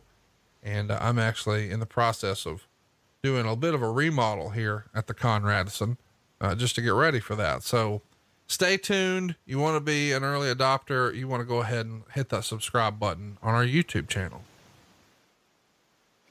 Scott Hall coming out now, rocking the World Tag Team title. I don't care how many times we watch him. I'm going to say it every time. If you drew a professional wrestler, this is what you hope he looks like. God, he was so good. He was so talented. Still doesn't get the credit he deserves. And a lot of that is his own fault, but when Scott was on his game, there was nobody close. All around. I'm talking about not only what he could do in the ring, but his character, his promos, the way he carried himself, the way his psychology, the way he could read an audience. I mean, he was fantastic. I'm not saying he was better than a Ric Flair or anything like that, but he was, in his own way, he was just I think one of the best of all time. Had his demons, had a difficult time, still is dealing with him. But if you get to know Scott deep down inside, or I shouldn't even say deep down inside, because Scott wears his emotions on his sleeve a lot of the times. But if you get to know Scott even a little bit, you can see in him that he is really one of the nicest guys you'd ever want to meet. Unfortunately, his demons sometimes get in the way, and that's become an issue for him over the past, but he's certainly better now. And I see him out at conventions and events, and he loves signing for the people. He does a great job. Good guy. Taking on Ray Traylor here. Scott Hall in the black tights. I remember him, or the red tights. I remember him wearing the black tights with the red letters a lot, but I don't remember these red with black. These must not have made it very long. Ray Traylor's fired up. Fired up. Come on in here, boy. I'm going to get my hands on you. Knock the shit out of you. Boy, that's a really good Southern impression. I've done spent a little time in the South now. Come on. You know it. Well, if you start saying things like fixing to, I'll believe you. Cause that's a Southern issue. You know, we say, no, it's a Southern issue. And I never say fixing to, but I do say, I'm making some fixings for a sandwich. Oh. Or no, I say it like this. Come on, Lori. We got to go to the store. We need some fixings for some sandwiches. Have you, did you ever watch Eastbound and Down? I have. Dude, when they are doing the potato bar in the very last season and they've got the ideas for, I don't know what it is like, tots and tits or taters and tits or whatever in the kiosk in the mall. Whenever they would just say, this is where the potatoes will be, and this is where all the fig thins will be. Well, Megan had never seen it. So this past year I made her watch it. And now whenever, you know, if we're making steaks or whatever, and we throw some potatoes in the oven, she'll say, hey, I've got all the potatoes in the oven and I made sure we have plenty of fig thins. So Megan is really from Minneapolis, right? I mean, that's where she spent. Yeah. I mean, you and her and Laurie and y'all are all from the same area. I know. Isn't that funny? It's funny how this happens. But yeah, so for her, some of these Southern things, even though she spent some time in Charlotte and has lived in the South, but these are it's all still new. Yeah. She didn't learn how to cook fried chicken until, she moved down here, but she's doing it in an air fryer now. Are you and Mrs. B in on air fryers? You know, we got Garrett and MJ1, our son and daughter-in-law. We got them one for Christmas, and they're going to fire it up this weekend, and we're going to try it out. It could happen. By the time we get back to the ranch in Cody, we could have a brand new air fryer in the trunk of the car. Yeah, we were a late adopter, but she's got wings in that thing down pat now. Speaking of down pat, that's a quick one. Oh no, he kicked out. I need Scott Hall to adjust his trunks here. I'm seeing more of him than I need to. I was just thinking the same thing. Maybe that's why those trucks didn't. Yeah, that's why they didn't make it. It was booting. They were cut a little high. Hey, you know, we were talking earlier about, you know, the impact of the show being overexposed and, you know, you adding all these extra hours here with Thunder. I thought of that recently when, you know, I've got this group chat of my wrestling friends, and there were some guys in there saying that they didn't see enough of this guy or that guy on the AEW program. And everyone, well, the discussion became, well, they've got so many wrestlers, they can't showcase them all in a 2-hour show. And other guys would say, oh no, they don't have, their roster's not big enough. They don't have enough guys. And so then the group started to say, oh, well, they should add a second show. Oh, God. And some folks said, oh, it should just be an hour. And I remember thinking, well, if Eric Bischoff was in this group, he would just go slap the fuck out of everybody in the group for suggesting a second show, because as it is, AEW still feels like appointment television for a lot of the viewers. But if there's 2 shows, that becomes less of a priority. Cause if I'll just catch them next time. Absolutely. Absolutely. And again, I don't mean to, you know, I'm not making fun of anybody, and I don't want to talk down about people that have opinions, but those are opinions and those are observations and perspectives from people that have never been in the television business. Now, look, I fly an airplane. I'm a pilot. I was a pilot. I haven't flown now in quite a few years. Ray Traylor gets the big victory. He beat Scott Hall here on Thunder. Surprise, surprise. I love it. Georgia, I'm coming home to you with the victory under my belt. But just because I can fly an airplane, at one point I could fly an airplane, and just because I fly commercially a lot, and I've flown all over the world, I've probably got million-mile status on 3 different airlines, that doesn't make me an experienced pilot. You know what I mean? It doesn't mean that I should have an opinion about the aeronautical industry, or I should be telling Boeing how they should be making their planes, although maybe that should happen. But you know what I'm saying? And I think people who tend to watch wrestling and are fans of wrestling, to them, the answers seem very simple, but they're often not. and I think you pointed it out very succinctly and accurately. If AEW, in my opinion, free advice here, not that anybody's listening, and I don't really care if they do or not, but if I was AEW, and I doubt that they are contemplating a second show, they got their hands full with one, but nothing would kill that brand faster than adding another episode. I think you'd be surprised. I feel pretty good about the fact that more than one EVP listen to this show. Well, that's good. You're getting a lot of free advice, that's for sure. Maybe I should stop that and start charging them. Dude, that's actually a pretty good idea.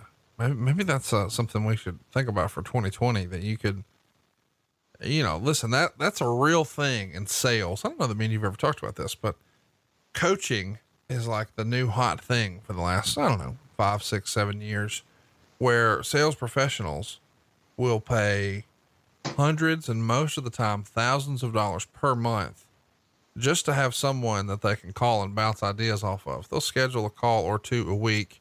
And a lot of it is just about accountability, where hey, we're going to make a plan. And now I'm going to ask, 3 days later, did you do it? But then they're also going to talk about, what your mental blocks are and what your thinking is, and what your strategies are. And then they give you advice as someone who's done it. I mean, I know guys who pay $30,000 a year in coaching, like every year for the last 5 years. There's probably some wrestling ilk out there who'd be good, well served to just write Easy E a check, just to bend his ear with some ideas here and there. Ooh, good idea. I don't know. I could handle it. It would be fun for about a week or two, and then I'd be like, oh my God, are you kidding me? You're going to do what? You just over wrestling, you think? No, not at all. I'm digging this. I love good wrestling, right? I love great stories. I love great characters. But the idea of wrestling fans calling me up and, hey, I'm going to start a wrestling promotion in Poughkeepsie, and what should I do first? That's not something that I could possibly wrap my head around. Well, no, but I don't think it would be that. I think it would probably be guys who are already in the business. Right. And that I do sometimes with my friends, right. People that I'll check in every once. I'm not going to name any names, but I'll check in every once in a while with people who are in different companies and say, hey, God, that was really cool what you did. Maybe think about doing this next time, and that type of thing. So I'll do it for fun.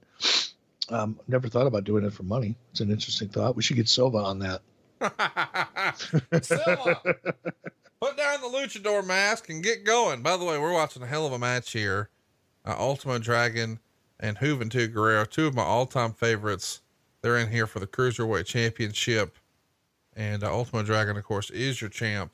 As a recap so far, Chris Adams over Randy Savage, Rick Martel over Louis Piccoli, Tenzan over O'Hara, Ric Flair over Jericho, Giant over Ming, Goldberg over McMichael, the Steiners over Buff and Conan, and then Ray Traylor, believe it or not, beat Scott Hall. And now it's Juventud and Ultimo Dragon. 2 matches remain after this. It feels like we started this show last year and we're still here. There are 11 matches on the card, but we also saw the full replay of, what a moonsault. Didn't connect all the way, but it sure did look pretty. But we got Eric Bischoff and Larry Zbyszko in here too. So 12 matches in their entirety, plus lots of clips, proving once again that 3 hours is just too damn long. Man, is it ever. What a mistake it was to put on a 3-hour show coming out of the shoot. You know what I appreciate about, and I know you said earlier, you don't usually like to comment on guys' gear. Ultimo Dragon needs to be really commended for his gear because it's so outside of the box, not just a mask and tights, but and those are all very cool, by the way, and lots of little innovations in and of themselves. But this shoulder pad piece that he wears, I know some people may not have liked it, but it really makes him stand out from everybody else. I think it's a nice touch. It is. And very, very smart businessman. a great performer and a real gentleman in and out of the ring. Love spending time with Ultimo Dragon. Got to hang with him in Tokyo a little bit a couple months ago and had a blast. And he's still performing. He's great. I met him for the first time around WrestleMania this past year in New York, and I didn't know it was him at first, but I'm at the hotel bar and I see our great close personal friend Sonny Ono come in, and with him is this good looking, well-dressed dude carrying Louis Vuitton bags, and he's got on some Gucci loafers. And I mean, he looks like he's just fresh off of a shoot somewhere. And it took me to the count of 3 to realize, oh, that's Ultimo Dragon. Cause he does look like a huge movie star, doesn't he? He carries himself like a celebrity in a fucking hotel bar, where as you look around, you're like, okay, that guy's been on, you know, TNT for 2 decades, and that guy was on USA for 2 decades. And hey, I know that guy, he's in like 14 Hall of Fames, but this guy who you don't know who it is, cause he doesn't have his mask on, he looks like the biggest star in the whole bar. Yeah, he does. And by the way, if you're ever in the market for some outstanding Cuban cigars, like the real deal, he's your guy. Put a word into Sonny. He'll make the arrangements. This guy can get his hands on some incredible Cuban cigars. Nice sponsored element here. The picture-in-a-picture effect. Of course, this is your instant replay sponsored by 1-800-COLLECT. And they knew where to put it because it's a title change. Juventud Guerrera has just beat the model himself, Ultimo Dragon. And bam, Juventud, your new cruiserweight champion, right after that beautiful 450 splash.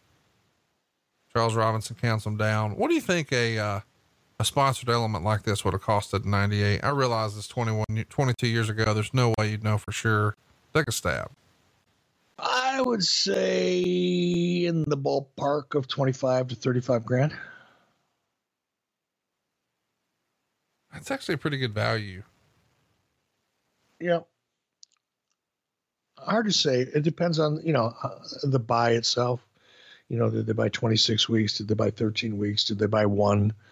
But I would say probably 25, 35 grand. I mean, you consider it's 4 million people, and it wasn't just ran in a stop set where people are running to the bathroom. It's inside the show. That's a different deal. Mike Tenay's in the middle of the ring, and Bret Hart's a little surprised he got some pyro there. It's caught him off guard, but here he comes strutting that ass to the ring, jeans and the leather jacket, very signature look for Bret Hart. Stole it from me. Same leather jacket I wore to the ring. Here's the thing that's a little different about Bret and you. The boot situation. Check these boots out. He's tucking his jeans into his boots. And these look like the old, Austin Hall, Dusty Rhodes style wrestling boots, but these are just traditional cowboy boots. And he's in Florida and he's got his jeans tucked into his boots. What do you think? It would be easy to poke fun at that, but that was kind of a look back then, especially with wrestlers, especially in Florida. I'm not kidding about that. When I first came to WCW, we had a lot of our events were obviously in Georgia, North Carolina, South Carolina, Florida, Louisiana, Alabama, and just like Barry Windham and Dusty Rhodes and Dustin Rhodes. And, so many of the guys, all walked around with their jeans tucked into the cowboy boots. Now I never did it because I have cowboy boots. I have a really super selection of really high quality boots, but I hardly ever wear them because I've got a really wide foot with a real high arch, and it's hard for me to find a comfortable boot that I can wear for more than an hour or two. But I could never see myself tucking my jeans into my cowboy boots, but a lot of guys did. It looked good on Bret. I mean, he wore it well. He could get away with it.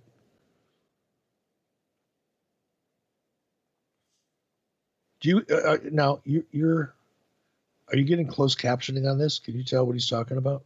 Yeah. He's saying he didn't have any other way to prove himself. Or he didn't have any choice in WCW, but to prove himself all over again.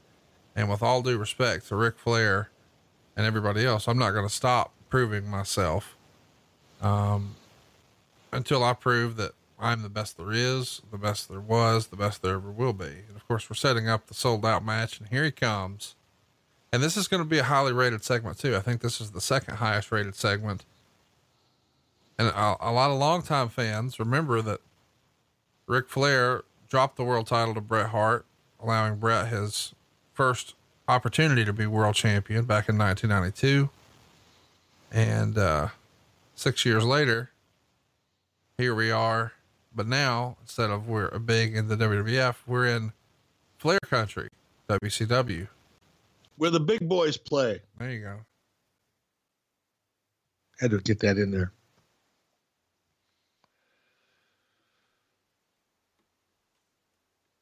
What do you this think? This had to be a good promo. The great thing about two guys like this, three guys like this, you don't have to script this. No, absolutely not. As a matter of fact, you couldn't if you wanted to with Rick, but no, you didn't have to. And, you know, kidding aside, with a guy like Ric Flair, it was almost, how do I say it? It was almost insulting, I think, to go to Rick and say, okay, Rick, this is what I want you to say in your promo, and I want you to do it like this, and here's the verbiage I want you to use. And right here, about a third of the way through the promo, I want you to make this point. I mean, for a guy like Ric Flair, who is so good at cutting promos, the thought wouldn't have crossed my mind, really. I mean, you'd sit down and you'd talk about the basics of a promo, where it's going, and maybe you'd like to talk about the finish of that promo and how you're going to leave it. And you needed that primarily for timing and for the truck, you know, for the director. But aside from that, you know, these promos were great, much like they're doing in AEW or attempting to do more and more of. You know, the less scripted a promo is, it's so much better. That's one of the things that I think that I really enjoy about AEW over the WWE product is the interviews tend to just feel so much more organic and real to me. And it's the favorite part of it. And it's not just because, you know, I've been in the business for 30 years. For me, the best part of wrestling as a fan was always the promos. Always. Those are the things that I remember. You know, when I think back to when I was a kid, you know, and even growing up in Detroit, when I was really young, you know, 7, 8, 9 years old watching wrestling. Certainly by the time I got to Minneapolis, you know, I remember some of the matches, but I remember a lot more of the promos. Mad Dog Vachon, you know, I've talked about him ad nauseum. You know, Nick Bockwinkel, Ray Stevens, Wahoo McDaniels, Larry the Axe Hennig. You know, all of those guys could, you know, Ivan Putski, for crying out loud, in the AWA. There's just so many great interviews, and those are the things that I remember. So when you get a guy like Ric Flair, Arn Anderson now, you know, and there are others, Chris Jericho certainly at that level, you know, that could go out there and they know the point that they're going to make, but they don't know exactly how they're going to make it till they're in the moment. Those are the interviews that really, you know, make me love the product. And I think that's what's missing for me. And again, this is not a bash WWE, because there's people there that I love and that I'll always support. And I enjoyed working for the company. I have a ton of respect for everybody from Vince McMahon on down. So this is not a bash WWE thing, but this is just me talking about what I like. And I think one of the things that makes it hard for me to watch WWE is the quality of the promos are so flat. I was searching for a word. They're just not real. Very few of them, not all of them, but the vast majority of them are so heavily scripted and so not the person that's trying to perform it. There's nothing organic about it. There's nothing that feels real. There's nothing that's remotely believable in so many of those promos that it actually takes me out of my enjoyment of the match. If you don't care about the talent, or you're not buying into the talent, or you're not buying into the talent's emotion that they're trying to convey, it's really hard to get excited about the match. And that's unfortunately one of the things that I run into. You know, the WWE is just so sanitized and so filtered that it's hard to get excited about it. For me, other people, you know, love it, and God bless them all. But just when you see a guy like Ric Flair and Arn Anderson and the Steve Austins, the guys that could really go out, Mick Foley, another one, you know, the guys that could go out and just wing it, Chris Jericho, as I mentioned, and deliver a great promo and create emotion that didn't exist before the promo. That's the fun part of this business for me. Next up, Scott Norton coming to the ring here, and He's going to be taking on Lex Luger. Of course, this match was put together after the first segment here on the show. As we know, Lex Luger and Randy Savage are about to main event Sold Out. So makes sense that we would try to get that one ready. And this match, this event was in Daytona Beach, right? That's right. The Ocean Center.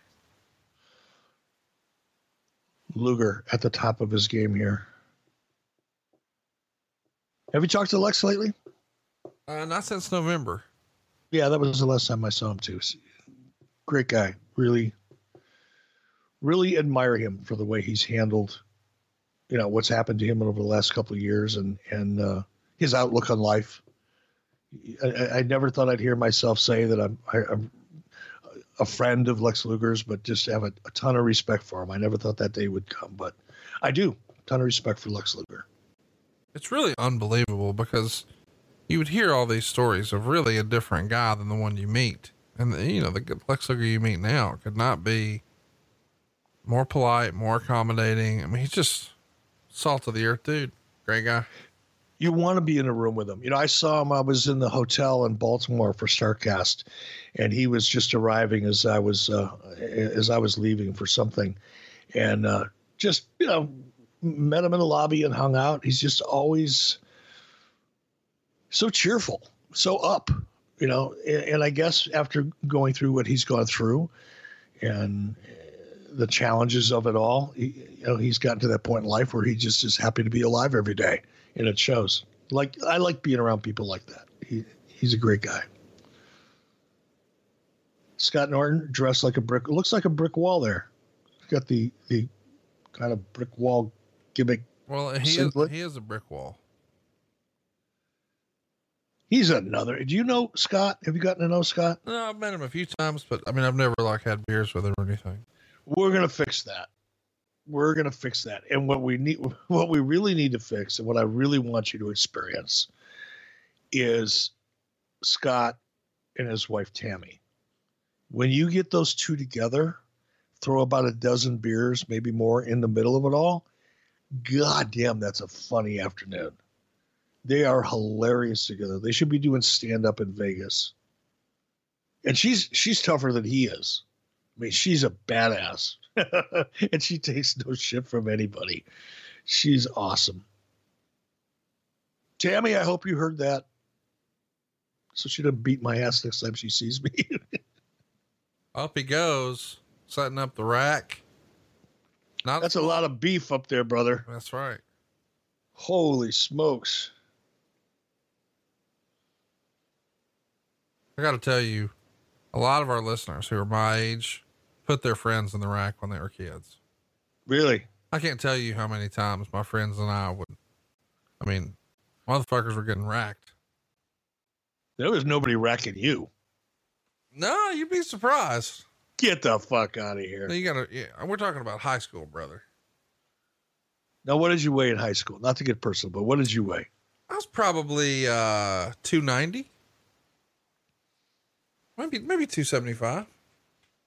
Damn. But the other lineman, we had one kid who he was a hoss, man. He got a scholarship and he was the giant of the team, the left tackle. And yeah, he threw my big ass up there. He didn't care. 290 in high school. You know what I weighed in high school? 125. Well, no more than that. My senior year, I wrestled at 155, but I only weighed 142 or 143. It's kind of hard to imagine that. Now my left leg weighs 142.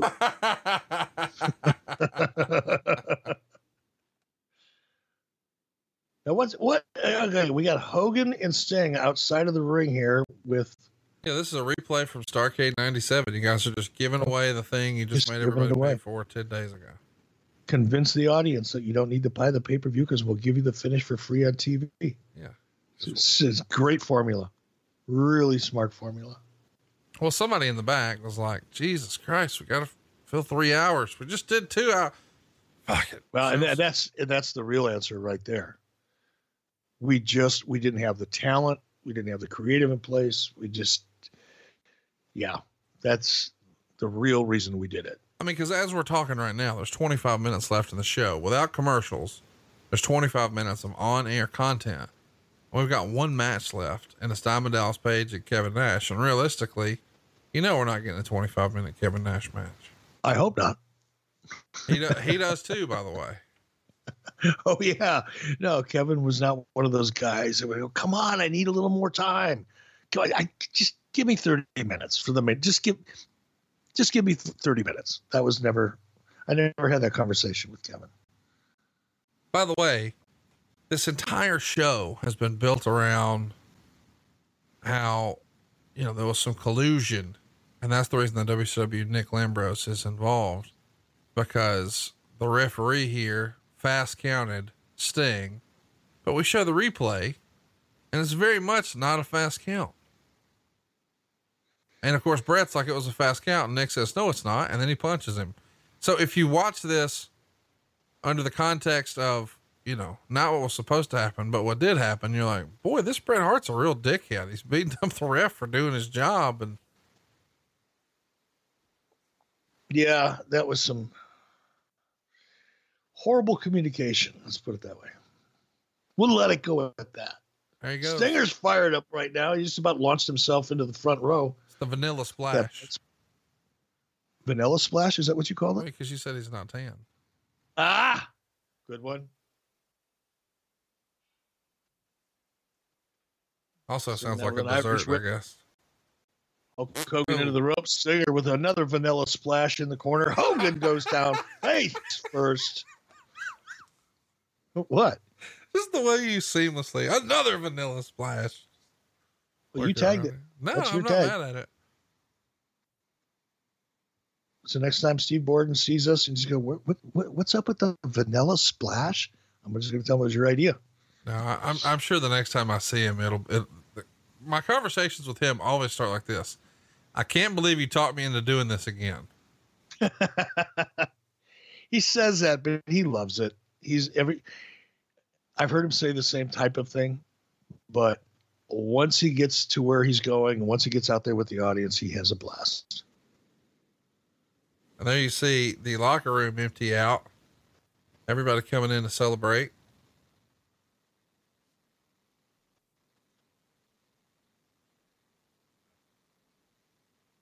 There's some people there that I don't recognize. We'll get a better look at some of them. You know, well, at least we showed some enthusiasm for this win here. Come on, Brian Clark. Good guy. I didn't realize this, but one of the first guys out, I think, was the Renegade in street clothes. And I was trying to make that out. I just caught a glimpse of him, but I think you're right. No gimmick, nothing. Well, I've got 3% battery left on my laptop here, Conrad, and we've got 21 minutes to go. So hopefully we'll be able to get through to the show without me having to go get my charger. Well, here's the deal. If you have to go get your charger, I can tell everybody how they can upgrade their style. Because here's the thing. You go do that. I'm going to go get my chargers so we don't miss anything. I'm with it.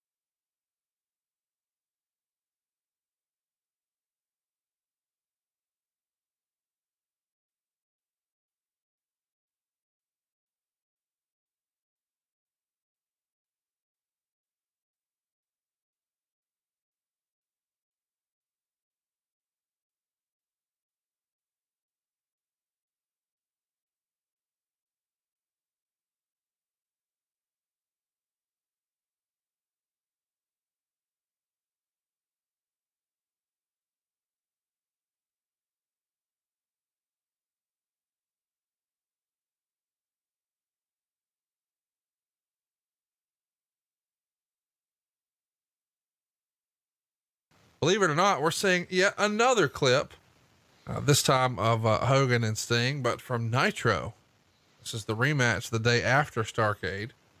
So much like there was no reason to order the pay-per-view, no reason to watch Nitro either. You can just get caught up right here. Oh, you're so right. This was so wrong. This is such a bad way to launch the show. By the way, I want to mention, one of the things that was in the newsletters around this time is that Deborah was essentially dismissed from WCW after, I guess, Flair nixed the idea of her being his manager. What was up with Deborah and her time in WCW coming to an end here when seemingly Steve McMichael's still here? Yeah, God, I don't really remember. I hate to say that because I know people like to bust my balls on social media whenever I say I'm sorry, I don't recall. But, the details of their relationship, and needed J.J. Dillon's balls. That was kind of fun. They got divorced in 98. So is it fair to say that this is probably when that all started to become an issue, maybe? Yeah, I would say it was probably based on that personal relationship. Look, Deborah was never originally supposed to be on camera. She just happened to be showing up, and she kind of found herself on camera. So she was not the A piece of talent in that relationship. Steve was. And then when their relationship started to deteriorate, it began to be an issue, and there was nothing else for really Deborah to do that made sense other than try to find her a spot, which we weren't really interested in doing. We decided to let her go. And I liked Deborah. She was fun. There was a period of time for her, about a year or two, when Deborah and Steve and my wife Lori and I and Janie Engel and a bunch of us would always hang out after the shows, and they were always a great time. Steve you could never read. I don't know. Have you ever talked to Steve McMichael? Yeah, cool guy. He taught me the phrase scholarship. Yeah, he's got a dry sense of humor. You know what I mean? Sometimes you don't know when he's ribbing or not. And I remember one night I don't remember where we were. We were somewhere. We were staying at a nice Marriott downtown somewhere. And Steve and I we'd been pounding a few, and Ric Flair and Arn was there, and everybody was in a really good mood. And we all went to bed, and about 3:00 in the morning, someone's pounding on my door. I'm going, oh, who the hell could this possibly be? So I get up, I go out, and I look through the little peephole in the door, and I see Steve McMichael standing there in nothing but a towel. I'm going, oh my God, now what? And I opened the door, and as I opened the door, he holds up this big 44 Magnum pistol. And I'm going, okay, this could get seriously ugly. I'm running through my mind, what did I possibly do to piss off Steve McMichael that he'd bring a gun to my room? And he goes, here, brother, my gift to you. Hands me a 44 Magnum, wasn't loaded, a Smith & Wesson 44 Magnum, just hands it to me at 3:00 in the morning, turns around and walks away. Okay. Thank you. Didn't really need it right now, but not sure how I'm going to get it home, but thank you. My God, I am all over this show. As I'm walking out now with Hulk Hogan, I am all over this show. Check out the hair. Yeah, you are all over the show. Kevin Nash in the back here. Looks like he's going to be taking on Diamond Dallas Page. But why wasn't Kevin in the front of this procession? He's the match.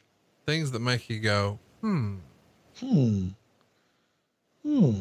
somebody was trying to get himself over just a little too much. I love you for that. Just a little too much. I mean, at least you're acknowledging it.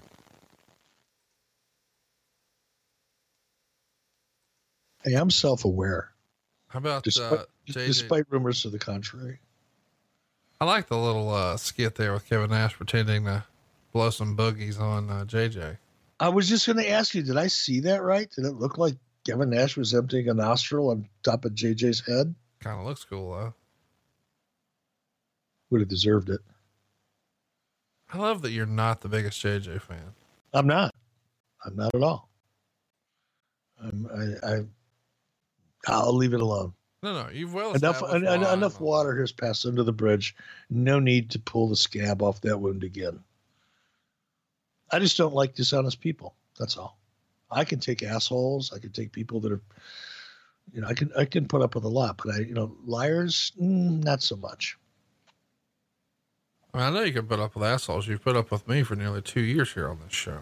And loving every minute of it. Well, maybe not every minute, but. No, I'm beginning to. In the beginning, it was tough. I'm going to be honest with you. In the beginning, it was like, this motherfucker's trying to piss me off. I had to go take blood pressure medicine and all kinds of shit after I was done doing the show with you. But now I'm embracing it. I enjoy it. I look forward to it each and every week. That's a stretch, but for the most part, I do enjoy doing that. Listen, every now and again, because of our schedules, I'll be like, can you tape at 6 a.m.?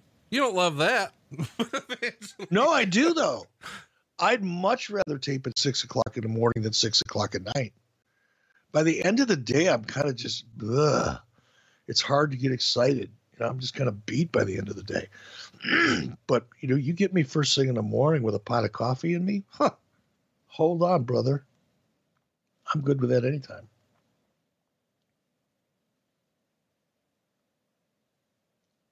What's going on here?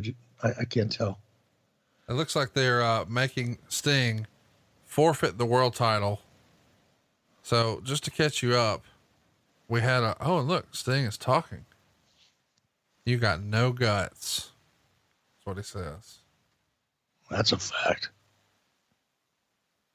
And you're a dead man. That's what he tells Sting. That's what he tells Hulk Hogan. And there we go. We go to the break, and when we come back, it's time to do a little wrestling.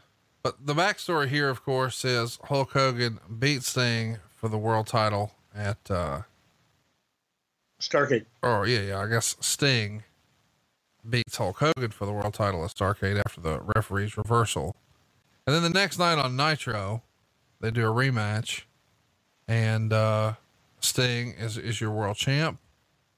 And now fast forward here, and they've stripped him.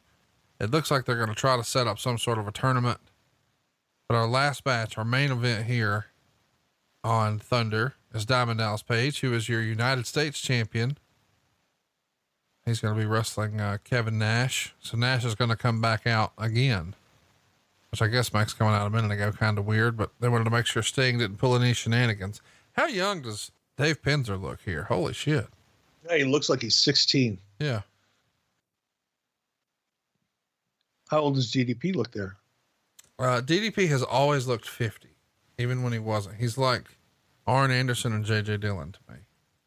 Yeah. He looked 50 when he was 25, and he looks 50 when he's 64. Yeah, exactly. Although Page, DDP continues to deny this. I think he's older than me. I think he gimmicked his birth certificate. Yeah. Because he keeps telling me he's younger than I am, and I'm just not buying it. But what, like a year, right? Yeah.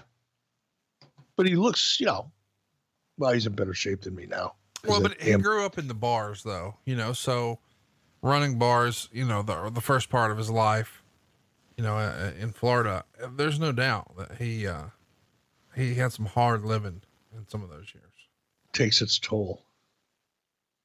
Is that David Flair? No, I'm just kidding. Kind of looked like David Flair. If it was, he'd be in the middle of the ring carrying that U.S. championship. True. Hey, by the way, how about that's a Flair family tradition now? Andrade and Charlotte getting engaged over New Year's, and I read about that. Congratulations to Andrade and Charlotte. I'm so happy for them. At SmackDown in Los Angeles, the premiere show, I had a chance to spend some time with Andrade and Charlotte, just a brief period of time.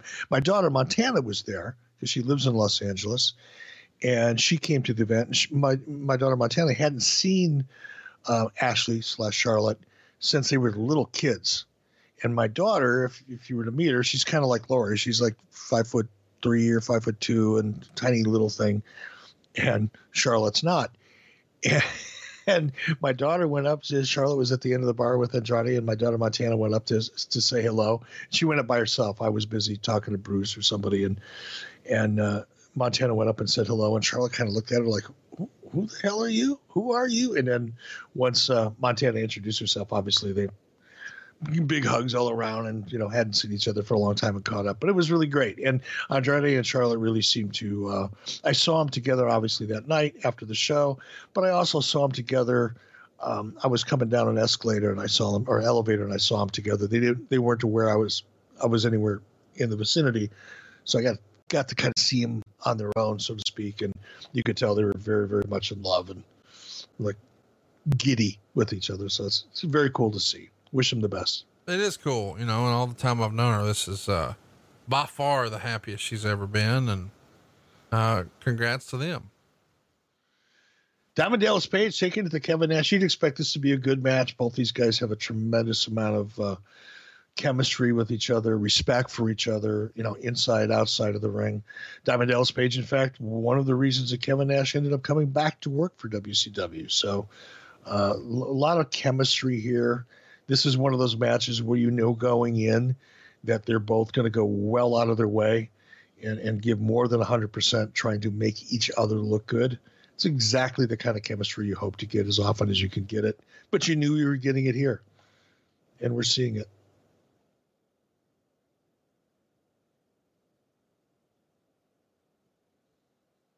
Kind of tough to have a match, though, with a guy as big as Kevin Nash. He has his speed. He's a big, powerful guy, but it tended to slow things down a lot. Page was the type of guy, he loved to sell. He's selling his ass off here in the corner as we watch this match. Now he's going into the ropes and takes a big forearm to the back. Page is selling like a superstar here, but his instinct is to speed this up about 2 1/3 times faster than it is right now. So I think Page is probably fighting his instincts, because he's in there with Kevin and he knows he has to slow it down. And that was a challenge, I'm sure, for Diamond Dallas Page. We never talked about it, but just knowing him.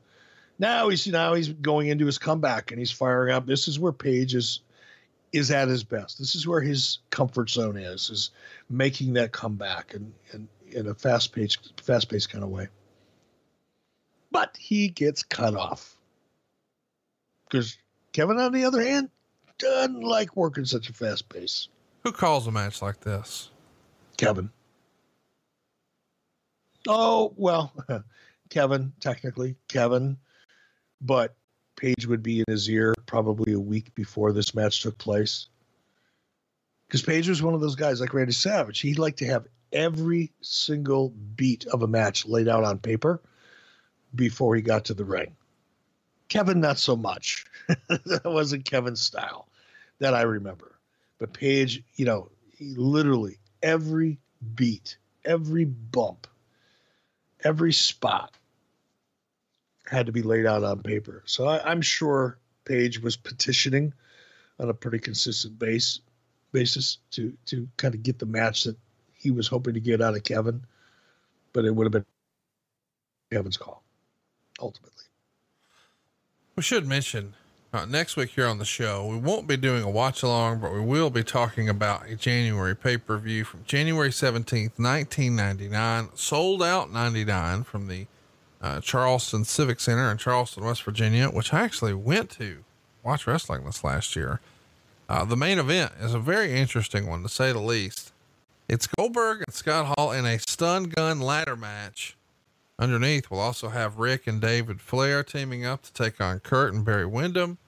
We'll have a fatal 4-way for the Cruiserweight title with Kidman, Rey Mysterio, Juventud, and Psychosis. How's this for an interesting stipulation? Chris Jericho and Perry Saturn in a loser must wear a dress match. We've also going to have Lex Luger and Conan in singles action. Bam Bam Bigelow taking on Wrath. Fit Finlay in there with Van Hammer. Norman Smiley in there with Chavo Guerrero Jr. And Chris Benoit and Mike Enos open the show. Some interesting matches on the undercard, but a loser must wear a dress match. Rick and David teaming up, a stun gun ladder match. Interesting time, to say the least, in WCW. Crazy, just simply crazy, or cray cray. Unbelievable. I'm looking forward to that. Stun gun ladder match. What the fuck? A stun gun ladder match. Snake Eyes. Come on. What a cool move that was. It is a cool move. Paige took it really well too. People forget how big Paige was at this point. He's a relatively big guy, but compared to Kevin, you don't really get that impression. But he's bouncing around pretty well for a big man. DDP's probably what, 6'5", 6'6"? Yeah, 6'5". I would say 6'4", 6'5". Probably at this point he was 250, 260 maybe. He's a big dude. And we should remind you that, they helped make DDP a year prior to this. And that's what I mean, Conrad, about the chemistry. I mean, these guys were tight.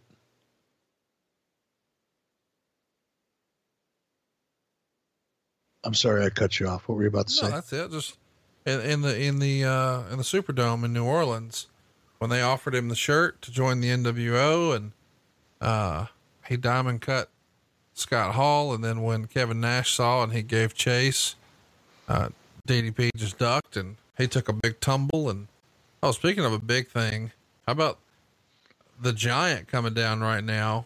He's on a collision course with Kevin Nash, and he's coming to rescue Diamond Dallas Page from a jackknife. Hulk Hogan, of course, seconding Kevin Nash. Well, DDP needs a little backup to even the odds. It's a cool matchup as, you see Paul White slowly, even slower than Kevin Nash, entering the ring, squaring off. Paul White with a little bit of a fake lat spread going on there, completely unnecessary. God, have you met Paul White? I have. The size of his hands. Can you imagine getting shoot punched in the face with that big fucker? I cannot. Listen, we had fun beating up this first episode of Thunder. Way too many clips and lots of relatively unknown wrestlers, but it wasn't a bad show, and it ended really nicely. It goes off the air with a lot of action, and it had a hot finish like so many Nitros did. So it wasn't that bad, but certainly a big moment in time for WCW. That'll do it for this debut episode of Thunder Watch Along. Next week, Sold Out 99. Mark your calendars on the 20th. It'll be all about Sting finally debuting on Raw. That happened on January 19th, 2015. Then we'll go revisit Clash of the Champions 30, which went down in 1995 in Las Vegas.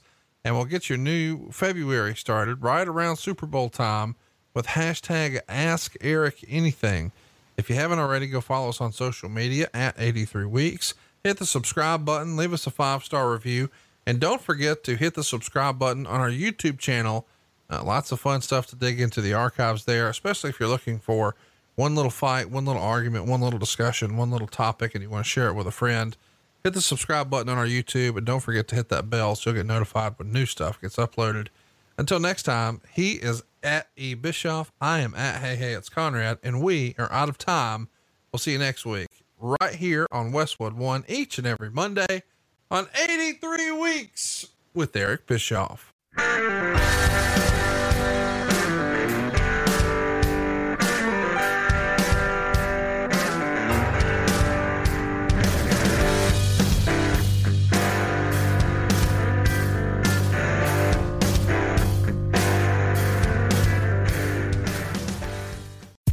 John brings his skewed sense of humor. Jeff brings tips to cut strokes off your next round.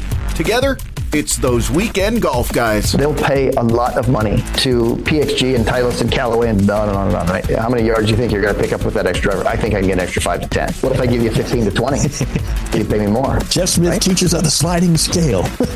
Those Weekend Golf Guys, the podcast, part of the Believe Network. Just search BLEAV on YouTube or wherever you listen.